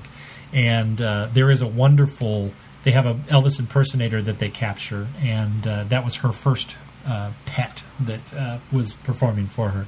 And they do end up having to square off in a duel to the death to see which one will continue to be her entertainment, essentially. And that's a fantastic... showdown, and as the king of Earth, as they think the king was the king, they think instead of the king of pop, they think he was actually the king of Earth. The king of Earth, as he is, as he was written, the dialogue was very caricature and over the top, but I could so hear Elvis's voice in my head as this guy was speaking. So that was a lot of fun. It ends on a very grave note and very heavy. The battle royale ends up being ending very To the very, death. Yes, to the death. Fortunately for us, it's not Fitz that has to do it, but I won't give much away there. I think one of the downfalls of this book is I think Jacqueline Rayner has the Eighth Doctor. I think she has the flavor, the taste, the tone. I think he is perfect in this. Unfortunately, where we're coming from is at some point before this story, he has lost his memory. And so we spend a lot of time of him discovering that he can still use the sonic screwdriver. He doesn't really know how, but when it comes necessary to do it, he does. He just does it. Would that memory loss be from the Eight Doctors? Well, not, according to this list, Eight Doctors was the first novel. I read the Eighth Doctors, and because I remember you talking about, and how he does have a memory loss at the beginning of that. But if I remember Eight Doctors, by the end, and he has visited all of his past incarnations, by the end of it, he has regained most of the knowledge of who he is. Oh, okay. And so I get the impression that something has happened between book 1 and book, 43 or something like that, in that Eighth Doctor range. I get the impression that there something has happened again, because they allude to some things that happened to Fitz that requires, in the story, the Doctor Who to have lost his memory. So, and I don't want to get into that too much, because that was one of the things that I think, because Fitz wasn't fleshed out well enough in this, is because things have happened in the past that you really couldn't assume you know the history. Well, yes, because if you were reading these, you should be reading these linearly. You should know it, and they don't get fleshed out here because you should already know it, and they don't want to have to kind of rediscover some of that information as well. Assuming these are in order, I don't.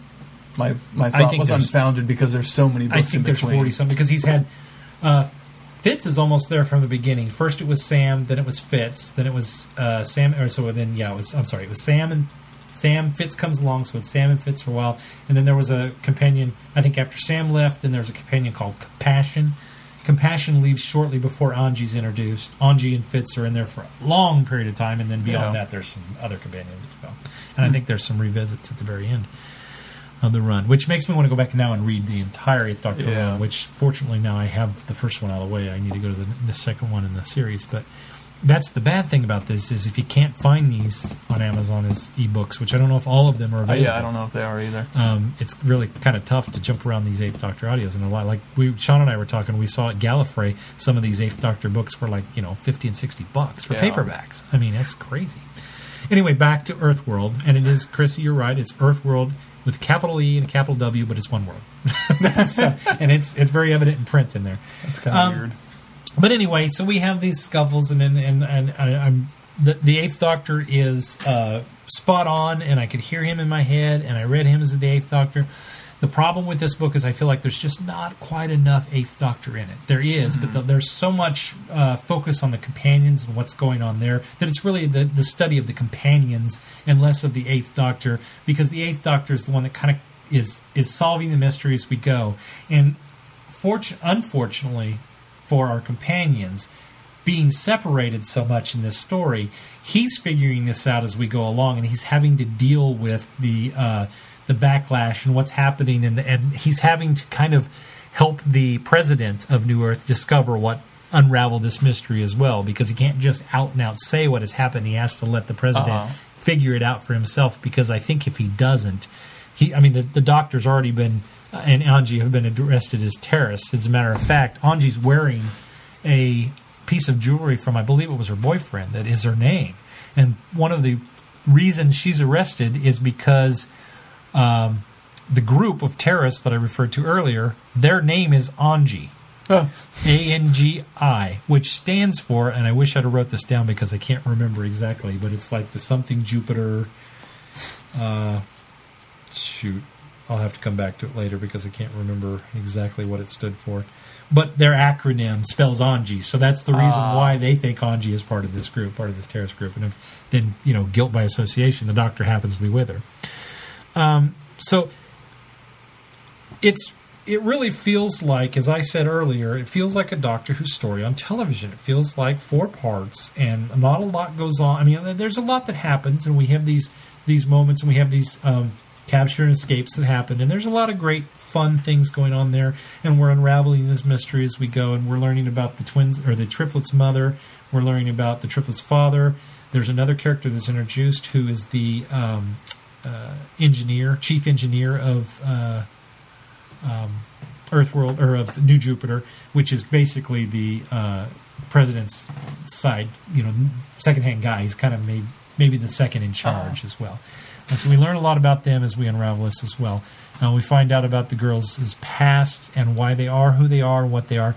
And then we get into this wonderful, which I thought was the best part of the book. And part of it's because it centers around falsely relayed Arthurian legend. So it's not bad enough that the Arthurian legend on Earth has been built up and embellished and changed from what actually probably happened in early Anglo-Saxon times. But now we've got an alternate version of that. So we've got Lancelot is Lancelot.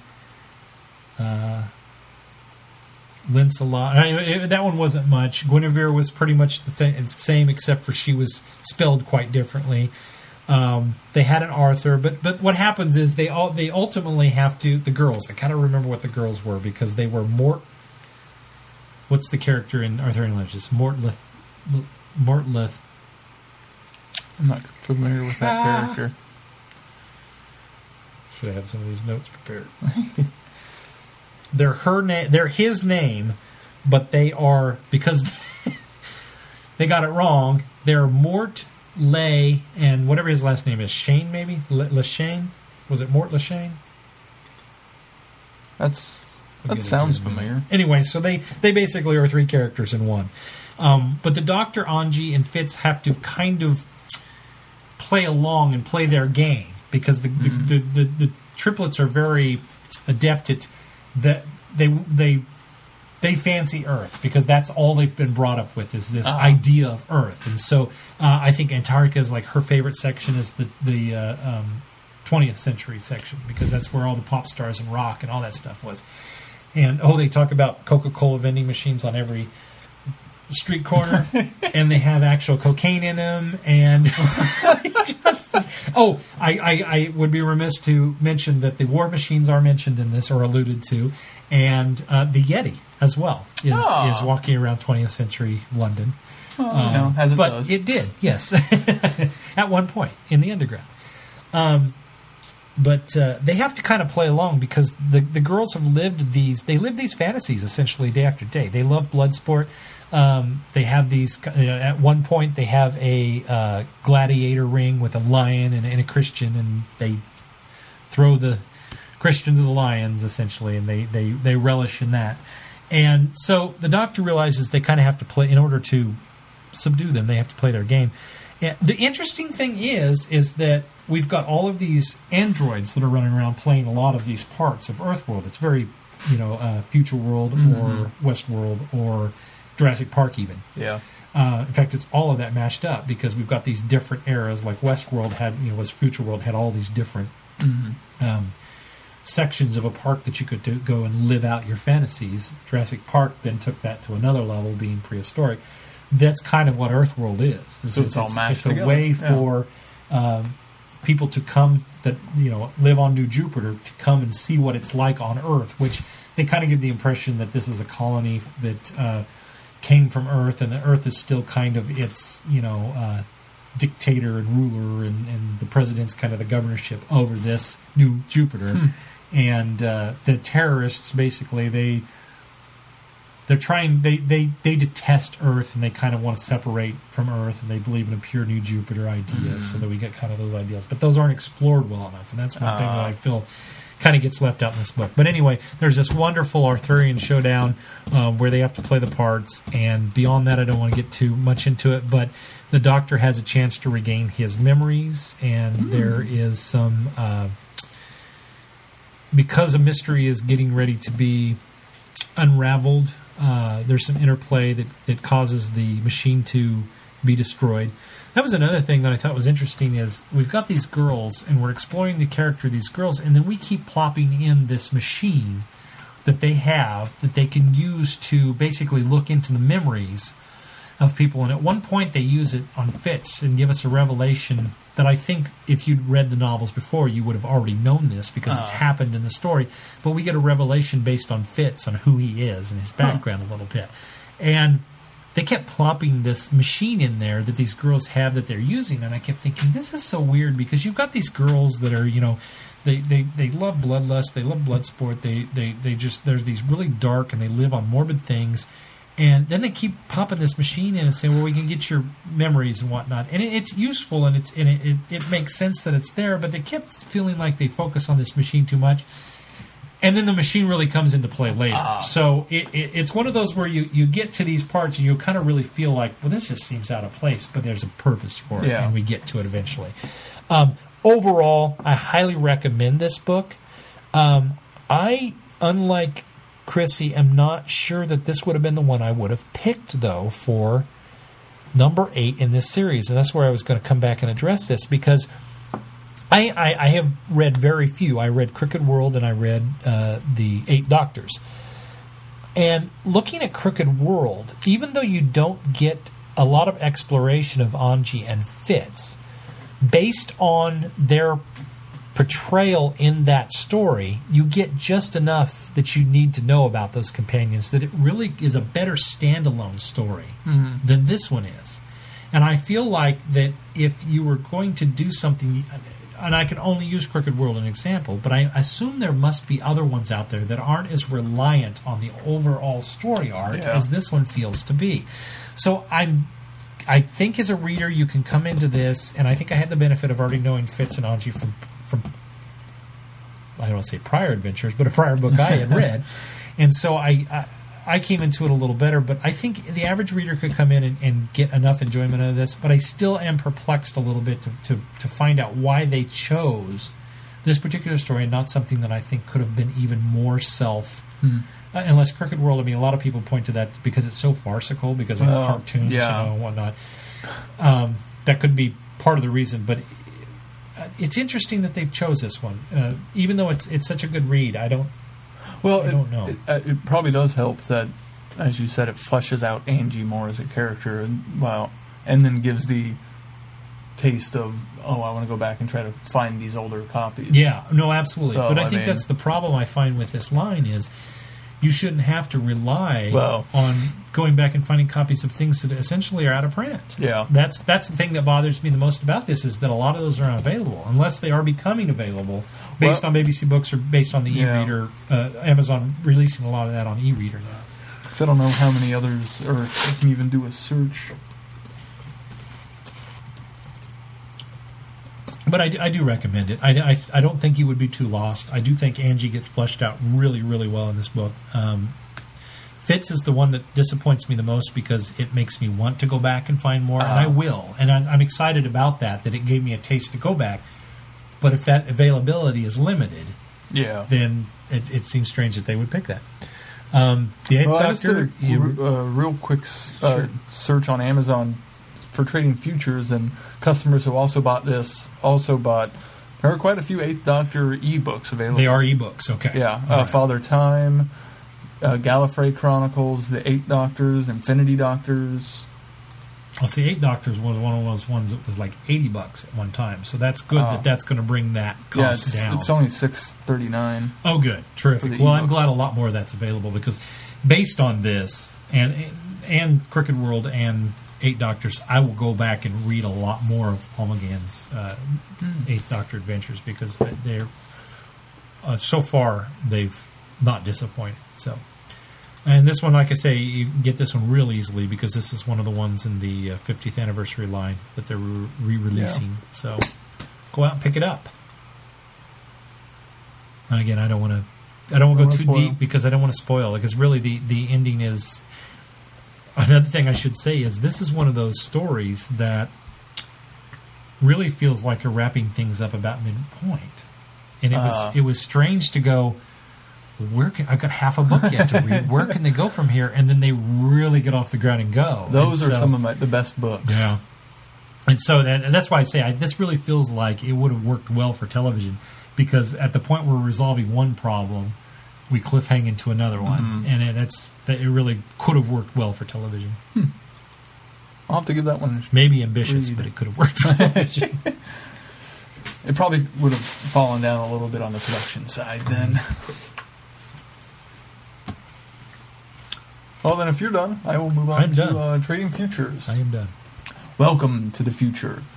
The early decades of the 21st century. All the wars have been won. There are no rogue states. The secret services of the world keep the planet electronically monitored, safe from all threat. There is no one left for the United States in the Eurozone to fight, except each other. A mysterious time traveler offers a better future. He is a time machine, and with it, humanity could reach the next stage of evolution. They could share its secrets and become the new lords of time. Either that, or someone could keep the technology for themselves and use it to fight the ultimate war. Dun, dun, dun. Well, it doesn't get a... It doesn't get a resounding dun. It doesn't get a horn, though, either. It doesn't get a horn because it's no Story of Martha. This looks like tiny print, but that's small. Well, it is slightly smaller print. Smaller than that's a larger. That's a large paperback. So that might be why. Where this book falls down is it's Doctor Who trying to be pages, by the way. Yeah. Oh, is it? Yeah. It's Doctor Who trying to be James Bond. Oh. Which on paper that sounds awesome. I'm intrigued as a Bond fan. Maybe I'm just not a big enough Bond fan, but there's just stuff that we start the story, and there's this whole prologue, but then we start, and the book starts, and they're in the past. These two people, obviously, who are from the future, because he's talking about how it's so nice not to be monitored all the time. And then you continue with this guy, Cosgrove, on a sub, and then somebody shows up, steals his briefcase, and blows up the sub. And it ends up that was the Doctor. It just, that doesn't seem... Wait, the Doctor shows up, steals the briefcase, he doesn't and kill blows the sub. anybody. Oh, okay. Like, they're all wearing these futuristic life suits, so you get a little drop of water on them, and you basically become Ralphie from Christmas Story, and you float, and you survive. So, the Doctor does a really cool thing in the sub where he pours himself a cup of water while he's talking to Cosgrove before he steals the briefcase, and after he's set the self-destruct to go off, where he says something along the lines of, "You forgot my water," and pours it on his shoulder, and he inflates and can't stop him, and he leaves. A serious flaw in this design. Well, yeah. Well, I mean, to some extent, maybe not just a couple of drops. That's where the flaw is. I'd hate to be having water. Yeah. Having a cup of water myself. That's where I inevitably always spill it down the front. Oh, yeah. And then you discover it's a Doctor, and you're set in this slightly future time where I don't know if it's previously explored in these books or not, but they're talking about the EZ and Eurozone, and you have no idea really what's going on, and it's kind of the idea that take the euro and elevate it to, it's not just currency, it's government now. So Europe is basically one governmental agency, and it takes a while for them to explain that in the story. It's interesting that it goes there, because that's one of the things when they introduced the euro. It was one of the conspiracy theories was that we were creating a global government, a world government, and that that was where they eventually would go. Is if they created a euro, then they were going to have this European government. Yeah, so it kind of has that feel to it. And they I don't know, I can't remember when the euro was introduced. Do you? They started talking about in the late 90s. I don't know exactly what year. Well, this was first published in 2002. Well, I was going to say, I think it was right after the turn of the century. So, because they make reference to the euro as currency, so I assumed it came out after. Well, that's something I found interesting. This is they one of the nice things that I try not to steal away from you too much, but Angie's character is also fleshed out a little bit in these interesting email inserts that she's sending to her dead fiance Dave, and they're all labeled 2001. So there's email at this point in this as well. So most of this can't be that old. Yeah. In fact, Anji's from 2001. She talks about being from the 21st century. See, and they never really specify where she is on this, and that's where this story falls down, or this book, is that it assumes you have read the previous books, as a line does. Right. I mean, you don't really get much explanation of who Angie and Fitz are. I mean, you kind of start to piece together. I didn't know that her boyfriend had died. There's some stuff in this about the boyfriend, which I'll get to in a little bit, but nothing that grave of he was killed. But so then they continue and they're on the beach, and the doctor it doesn't explain how the doctor got to the situation on the sub and why he's investigating what's going on here. They don't touch on it at all. He's just there doing it for no reason. And how he got the tip off of something's not right here, and the idea that there's a time machine. So they steal the briefcase, which holds an arrowhead that was taken from the time period, so they could validate. And this guy is trying to prove that they're traveling in time. Okay, sorry. I have a problem with that, but go ahead. Well,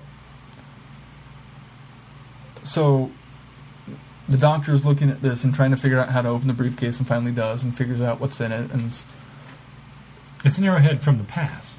Yes.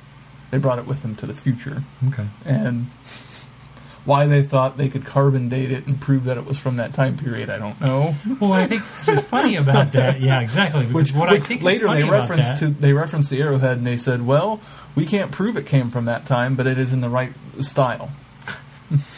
But it's impossible to carbon date. Not even the problem with it could be a fake or forged. I was just at the Kansas Museum 3 weeks ago and looked at a whole bunch of arrowheads that were from the same time. They just happened to be preserved. So why can't I just go somewhere where somebody's preserved an arrowhead and put it in a briefcase and say, I went back in time? Oh, good, they're going to fix it? You're on to a part of this. Oh, okay. And Fitz in this entire story, I don't know if I liked him. He's bumbling and a doofus in the entire thing. I don't know if that's how his character always is. That's sort of the character that's fleshed out in this and Crooked World. The same character. So at least they're consistent. And they write him as an older guy, but there was a line where he was only in his 30s. He is only in his 30s. Because you don't know much about Fitz. An older time period. He comes from the 1960s. Yeah, he comes from the time of Elvis and crooners. The way he acts in the story, he should be a 60-year-old man. Oh, is that right? Yeah. So that felt like it was really out of character. They ship him off shortly after he gets the arrowhead and figures out what's going on, and sends a message and plays that he's this Cosgrove guy to go meet this Baskerville dude. So they send Cosgrove off to Neverland, which ends up being Neverland Ranch from Michael Jackson. It's now a big tourist spot. Holly's hence Holly's description stuff. that she thought second star from the Right On Till Morning and not Neverland. All this time, Milady Chang, literally her name is Milady, which she makes reference to her parents thought it was quaint and historic. American CIA agent is kind of following the doctor, thinking he is this Cosgrove guy. And so they send Fitz off, and Cosgrove goes to America too, thinking he's going to meet Baskerville. Well, the doctor and Angie go actually meet Baskerville, being Cosgrove and his assistant, to view this time machine. I'm going to go back to Fitz real quick. He very poorly plays spy, gets caught by Cosgrove, gets beat up, then the Space Rhinos show up and take him away. It's better than Space Buffalo. It's true. They're not smart space rhinos, though. Oh, well, maybe they are like the space buffalo. They're better than space buffalo, but not by much. And the bar was set very low. Yes, it's true. And then the rest of the book, Fitz is on this spaceship, and somehow he is convinced this rhino population that he is the Doctor.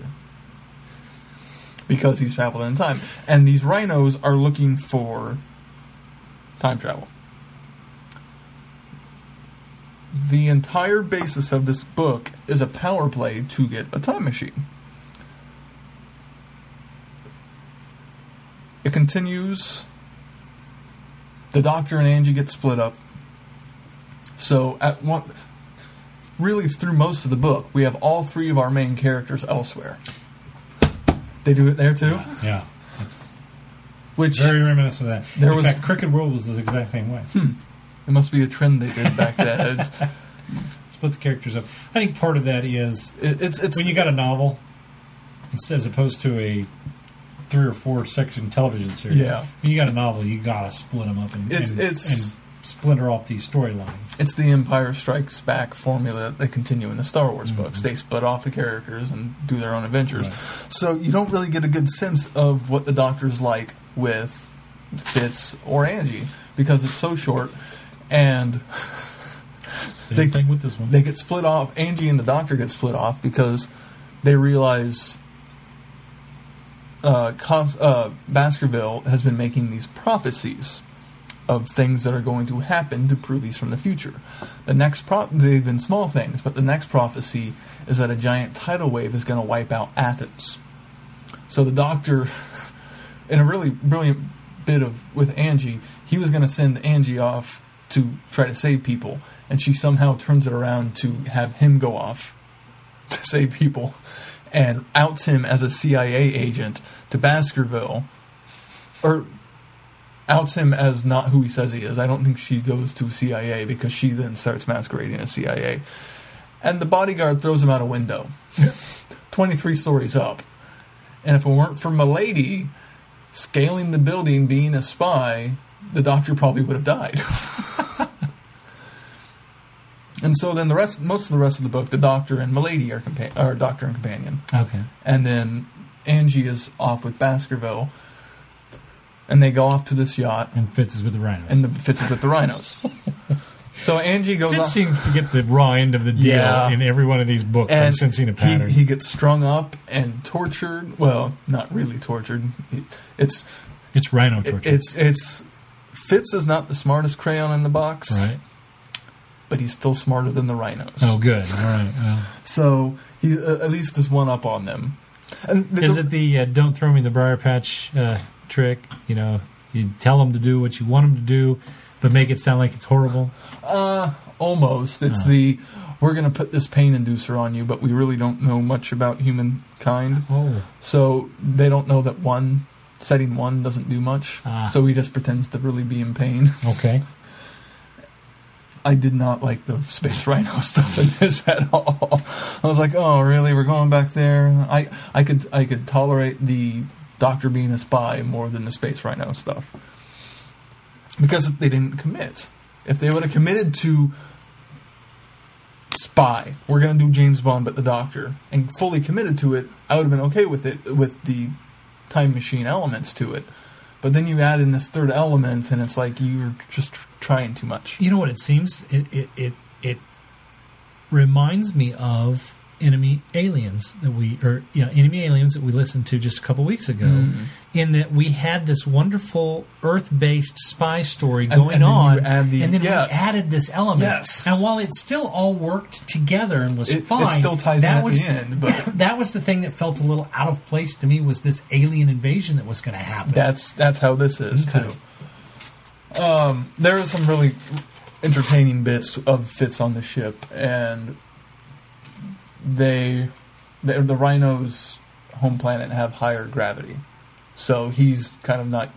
The ship has higher gravity, so he's having trouble dealing with it, and constantly smoking through this entire thing. And they make reference. The rhinos call his cigarettes the burning leaves. Which I thought was kind of literally is. Yeah. And then he eventually gets a pad because the gravity is so heavy that these rhinos just teleport everywhere instead of walking. And so there are some really nice bits of him using the pad to try to... they have a giant EMP cannon that they're going to use on the Earth to overtake the planet. And there's a lot of postulating through the entire book of, yes, we're going to go defeat them and we're all powerful. But there's a moment where they do go down because they started detecting time elements, and their leader gets killed, and they think they're impervious. So then they all start spiraling out of control, and it starts getting kind of weird. Well, it's probably quite distressful when you think you're invulnerable, and then suddenly your leader dies. Yeah. And they underestimate the humans, and they're more ingenious than we thought. And so now the invasion will take 12 minutes instead of 9. They're very prideful species. Yeah. They sound very Sontaran. They are kind of Sontaran-y. Makes you wonder if somebody writing this would have used Sontarans had they gotten the rights to do it. It could be. Sontarans might have made more sense. I think that's why Jadun were in for the new series, because they hadn't squared out what they were going to do with the Sontarans. And eventually, the rhinos teleport away to the end climax of the book, and then Fitz destroys the ship and is just going to die up on the ship, and the pad's like, can we teleport away? And then tell you, oh yeah, let's do that, and then teleports down there. Oh, jeez. Okay, so now Angie goes off with... I should back up. Before they go off, the boyfriend stuff.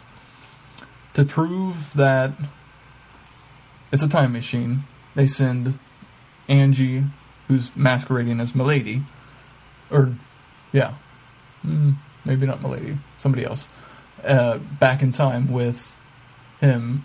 And she decides to go back to a point before she leaves, and to prove that she time traveled, she's going to send a text, and then they can look at the call logs. So she's going to text her boyfriend to go pick up some Star Wars DVDs. And so she teleports to a spot where she remembers. And it's obviously something's not well with them as a couple at this point. I had no idea that he died. Yeah. And so she does that, and she sees herself in this time. And then starts seeing some other things and starts getting really sick. And when she comes back, she is nauseous and time sick. I wonder if that's an effect of the fact that she knows what fate is for Dave, and she's having to relive this, because I thought that would be, the first thing you're going to do when you're in a time machine, traveling in a time machine with the Doctor is go back. Well, she postulated the idea that it was because she was crossing her own timeline that she was getting some sort of time sickness. Simply be they explain it later. Oh, okay.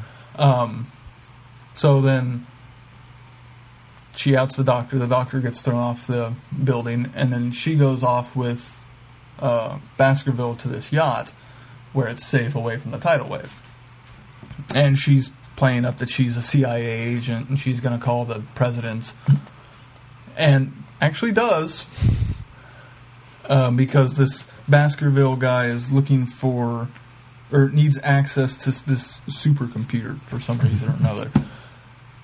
And so she goes off and calls the Doctor, or calls the president, and actually talks to him, and he recognizes that it's not who she says it is, but he plays along. Pretty clever. And then Baskerville takes the phone, sets up a meeting, and then they kind of relax on the yacht after the devastations happened, and Angie goes and explores the yacht to kind of find ideas and try to find this time machine. She goes in Baskerville's room, finds a briefcase under his bed, opens it up. It's a coffee pot that was in the room where the time machine was. She's like, that's weird, it still has coffee in it. Then has to hide under the bed because he comes in. comes out, and she cops to the truth, and then he just starts spilling his guts to her. It's really bizarre that he just suddenly trusts this woman for no reason after she's lied to him just twice. out of nowhere.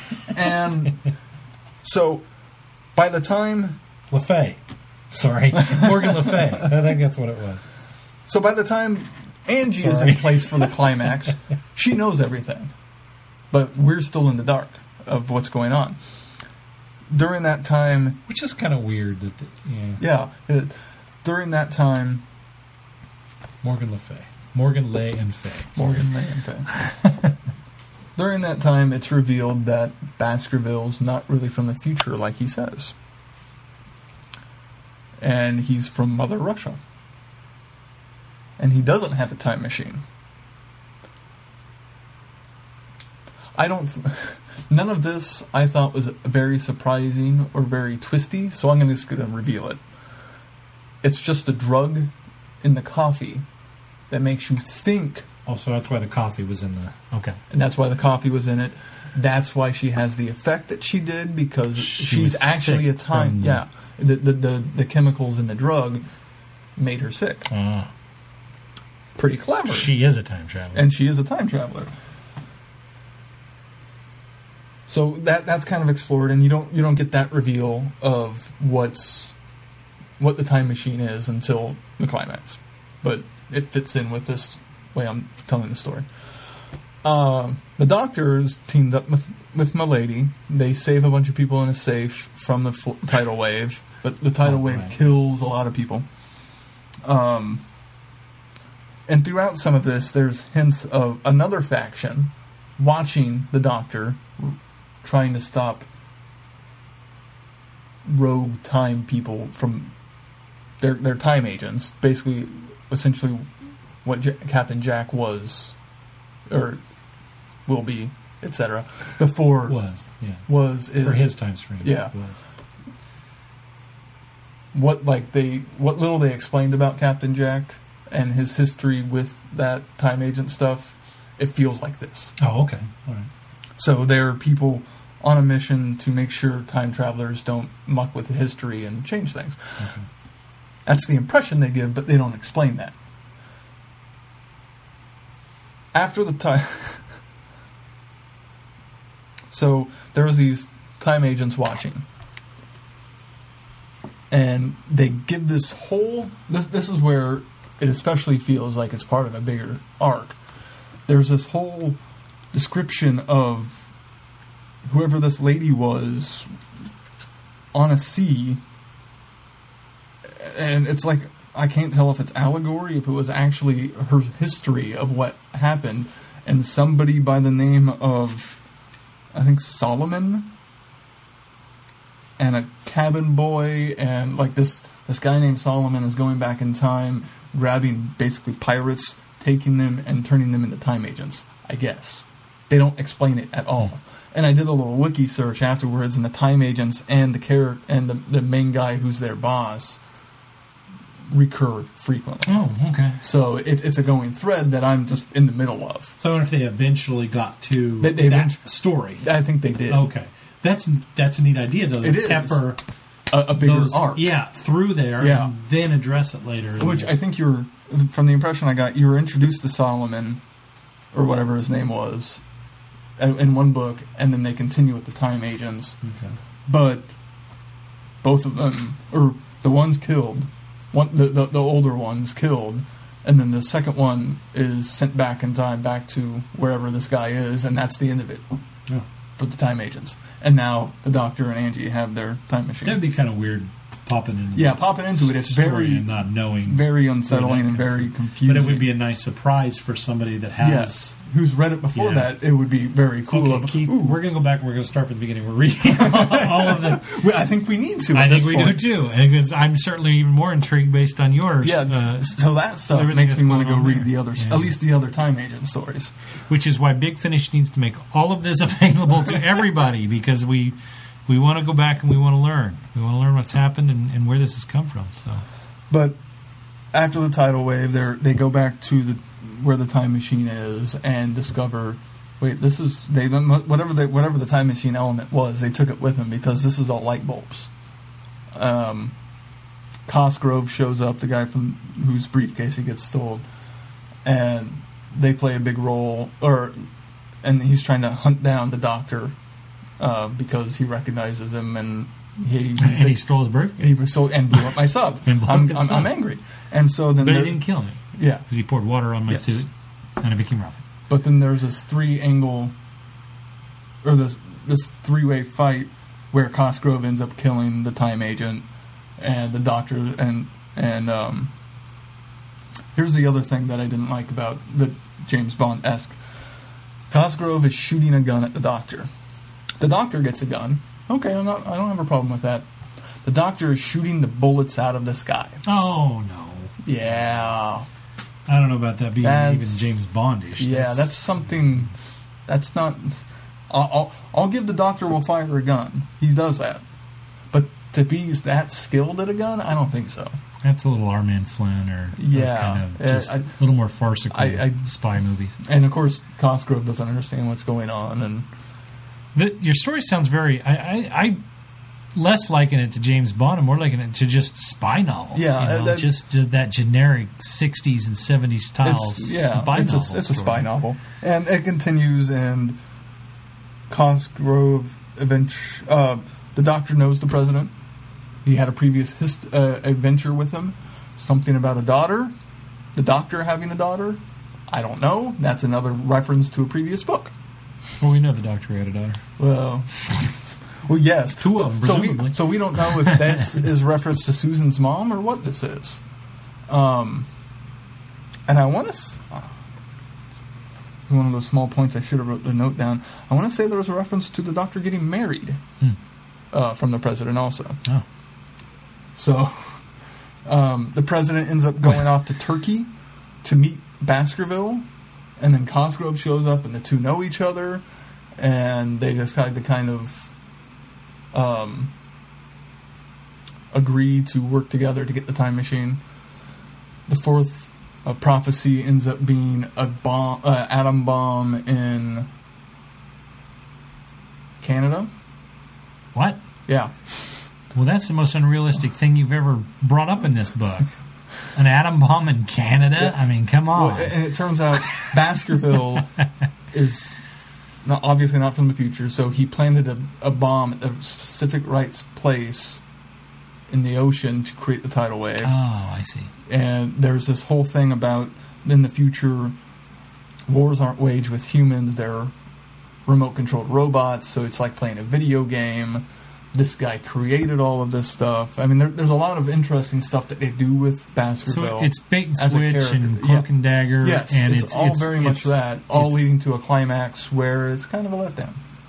Oh, that's too bad. Yeah, it's got a great big... But he's kind of faking this as he goes along. He's faking it. Not, and he really doesn't have this time machine. He doesn't have a time machine, so he's planting the evidence and trying to prove. Also, he can have... It's like the arrowhead in the briefcase. Yeah. Okay.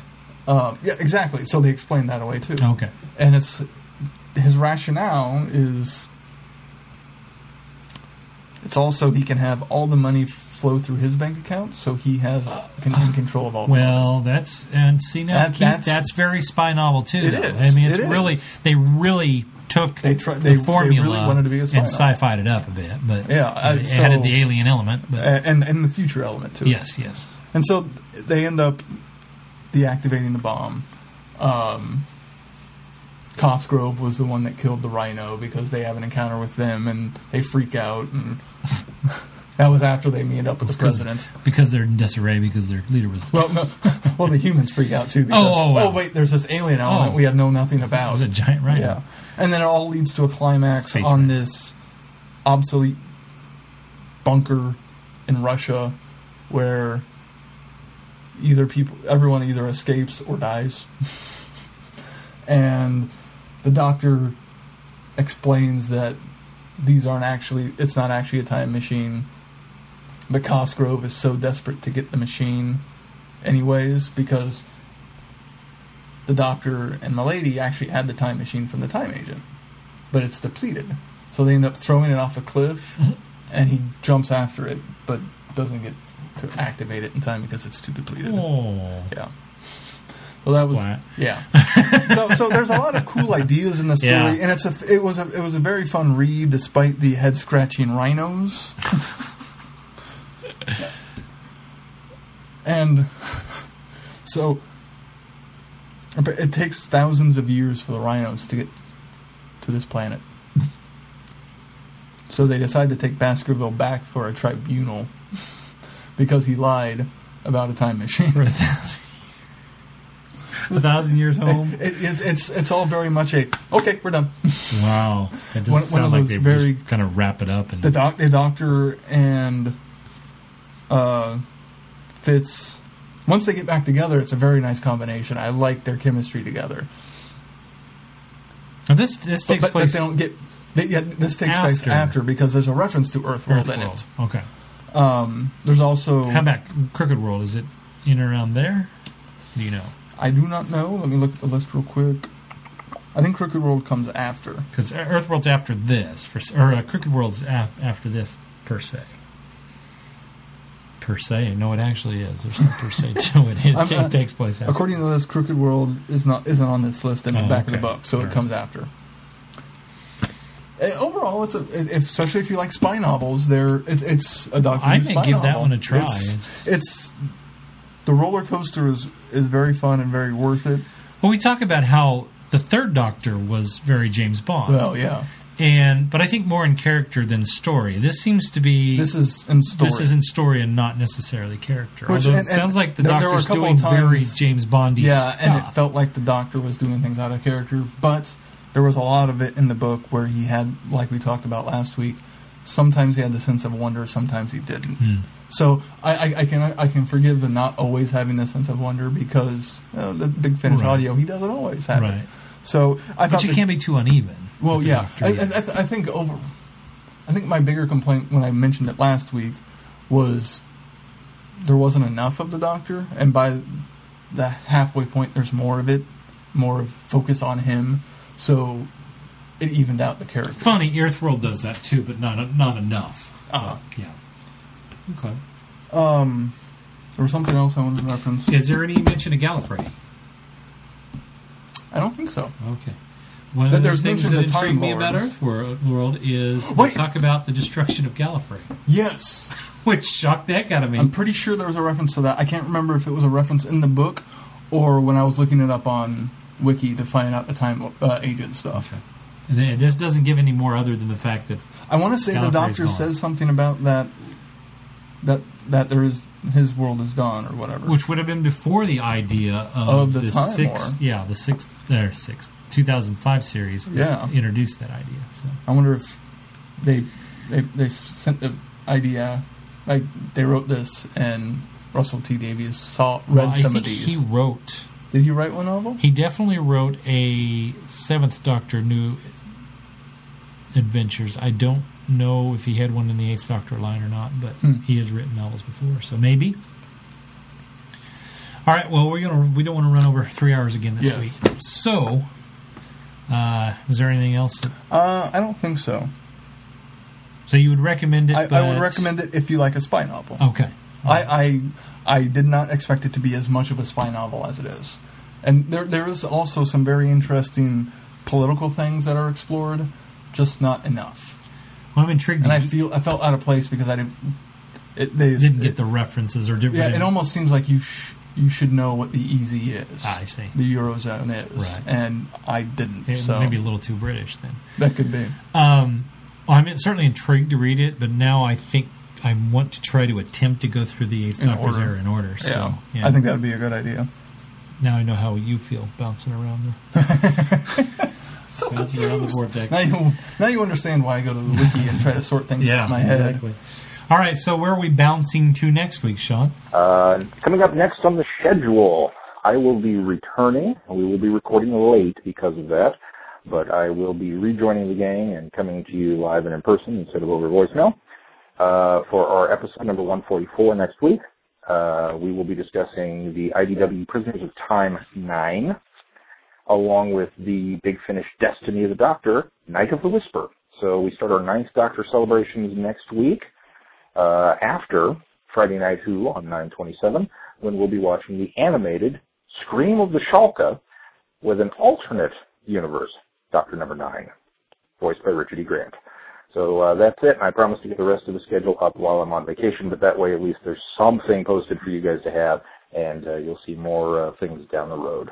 Thanks for that, Sean. Yeah. I'm glad you sent us voicemail to let us know.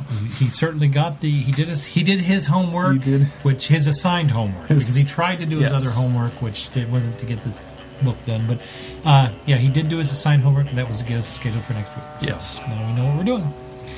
Anyway, well, if that's going to do it for this week, until next week, I'm Glenn. I'm Keith. Cheers. Be seeing you. It seems weird. I know. It's the first time I've done it with. No, that's not true, because I did it when you weren't here, but I don't remember it being so awkward. But It was pretty awkward. But that was more it was on, awkward to hear. That was more on Sean's part. Oh, well, yeah, that's true. Well, Sean was just being awkward about his show. Yeah. All right, bye.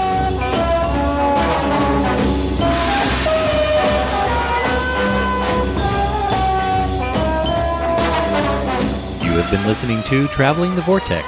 Doctor Who and all of its associated programs are owned and trademarked by the BBC. No infringement is intended or implied.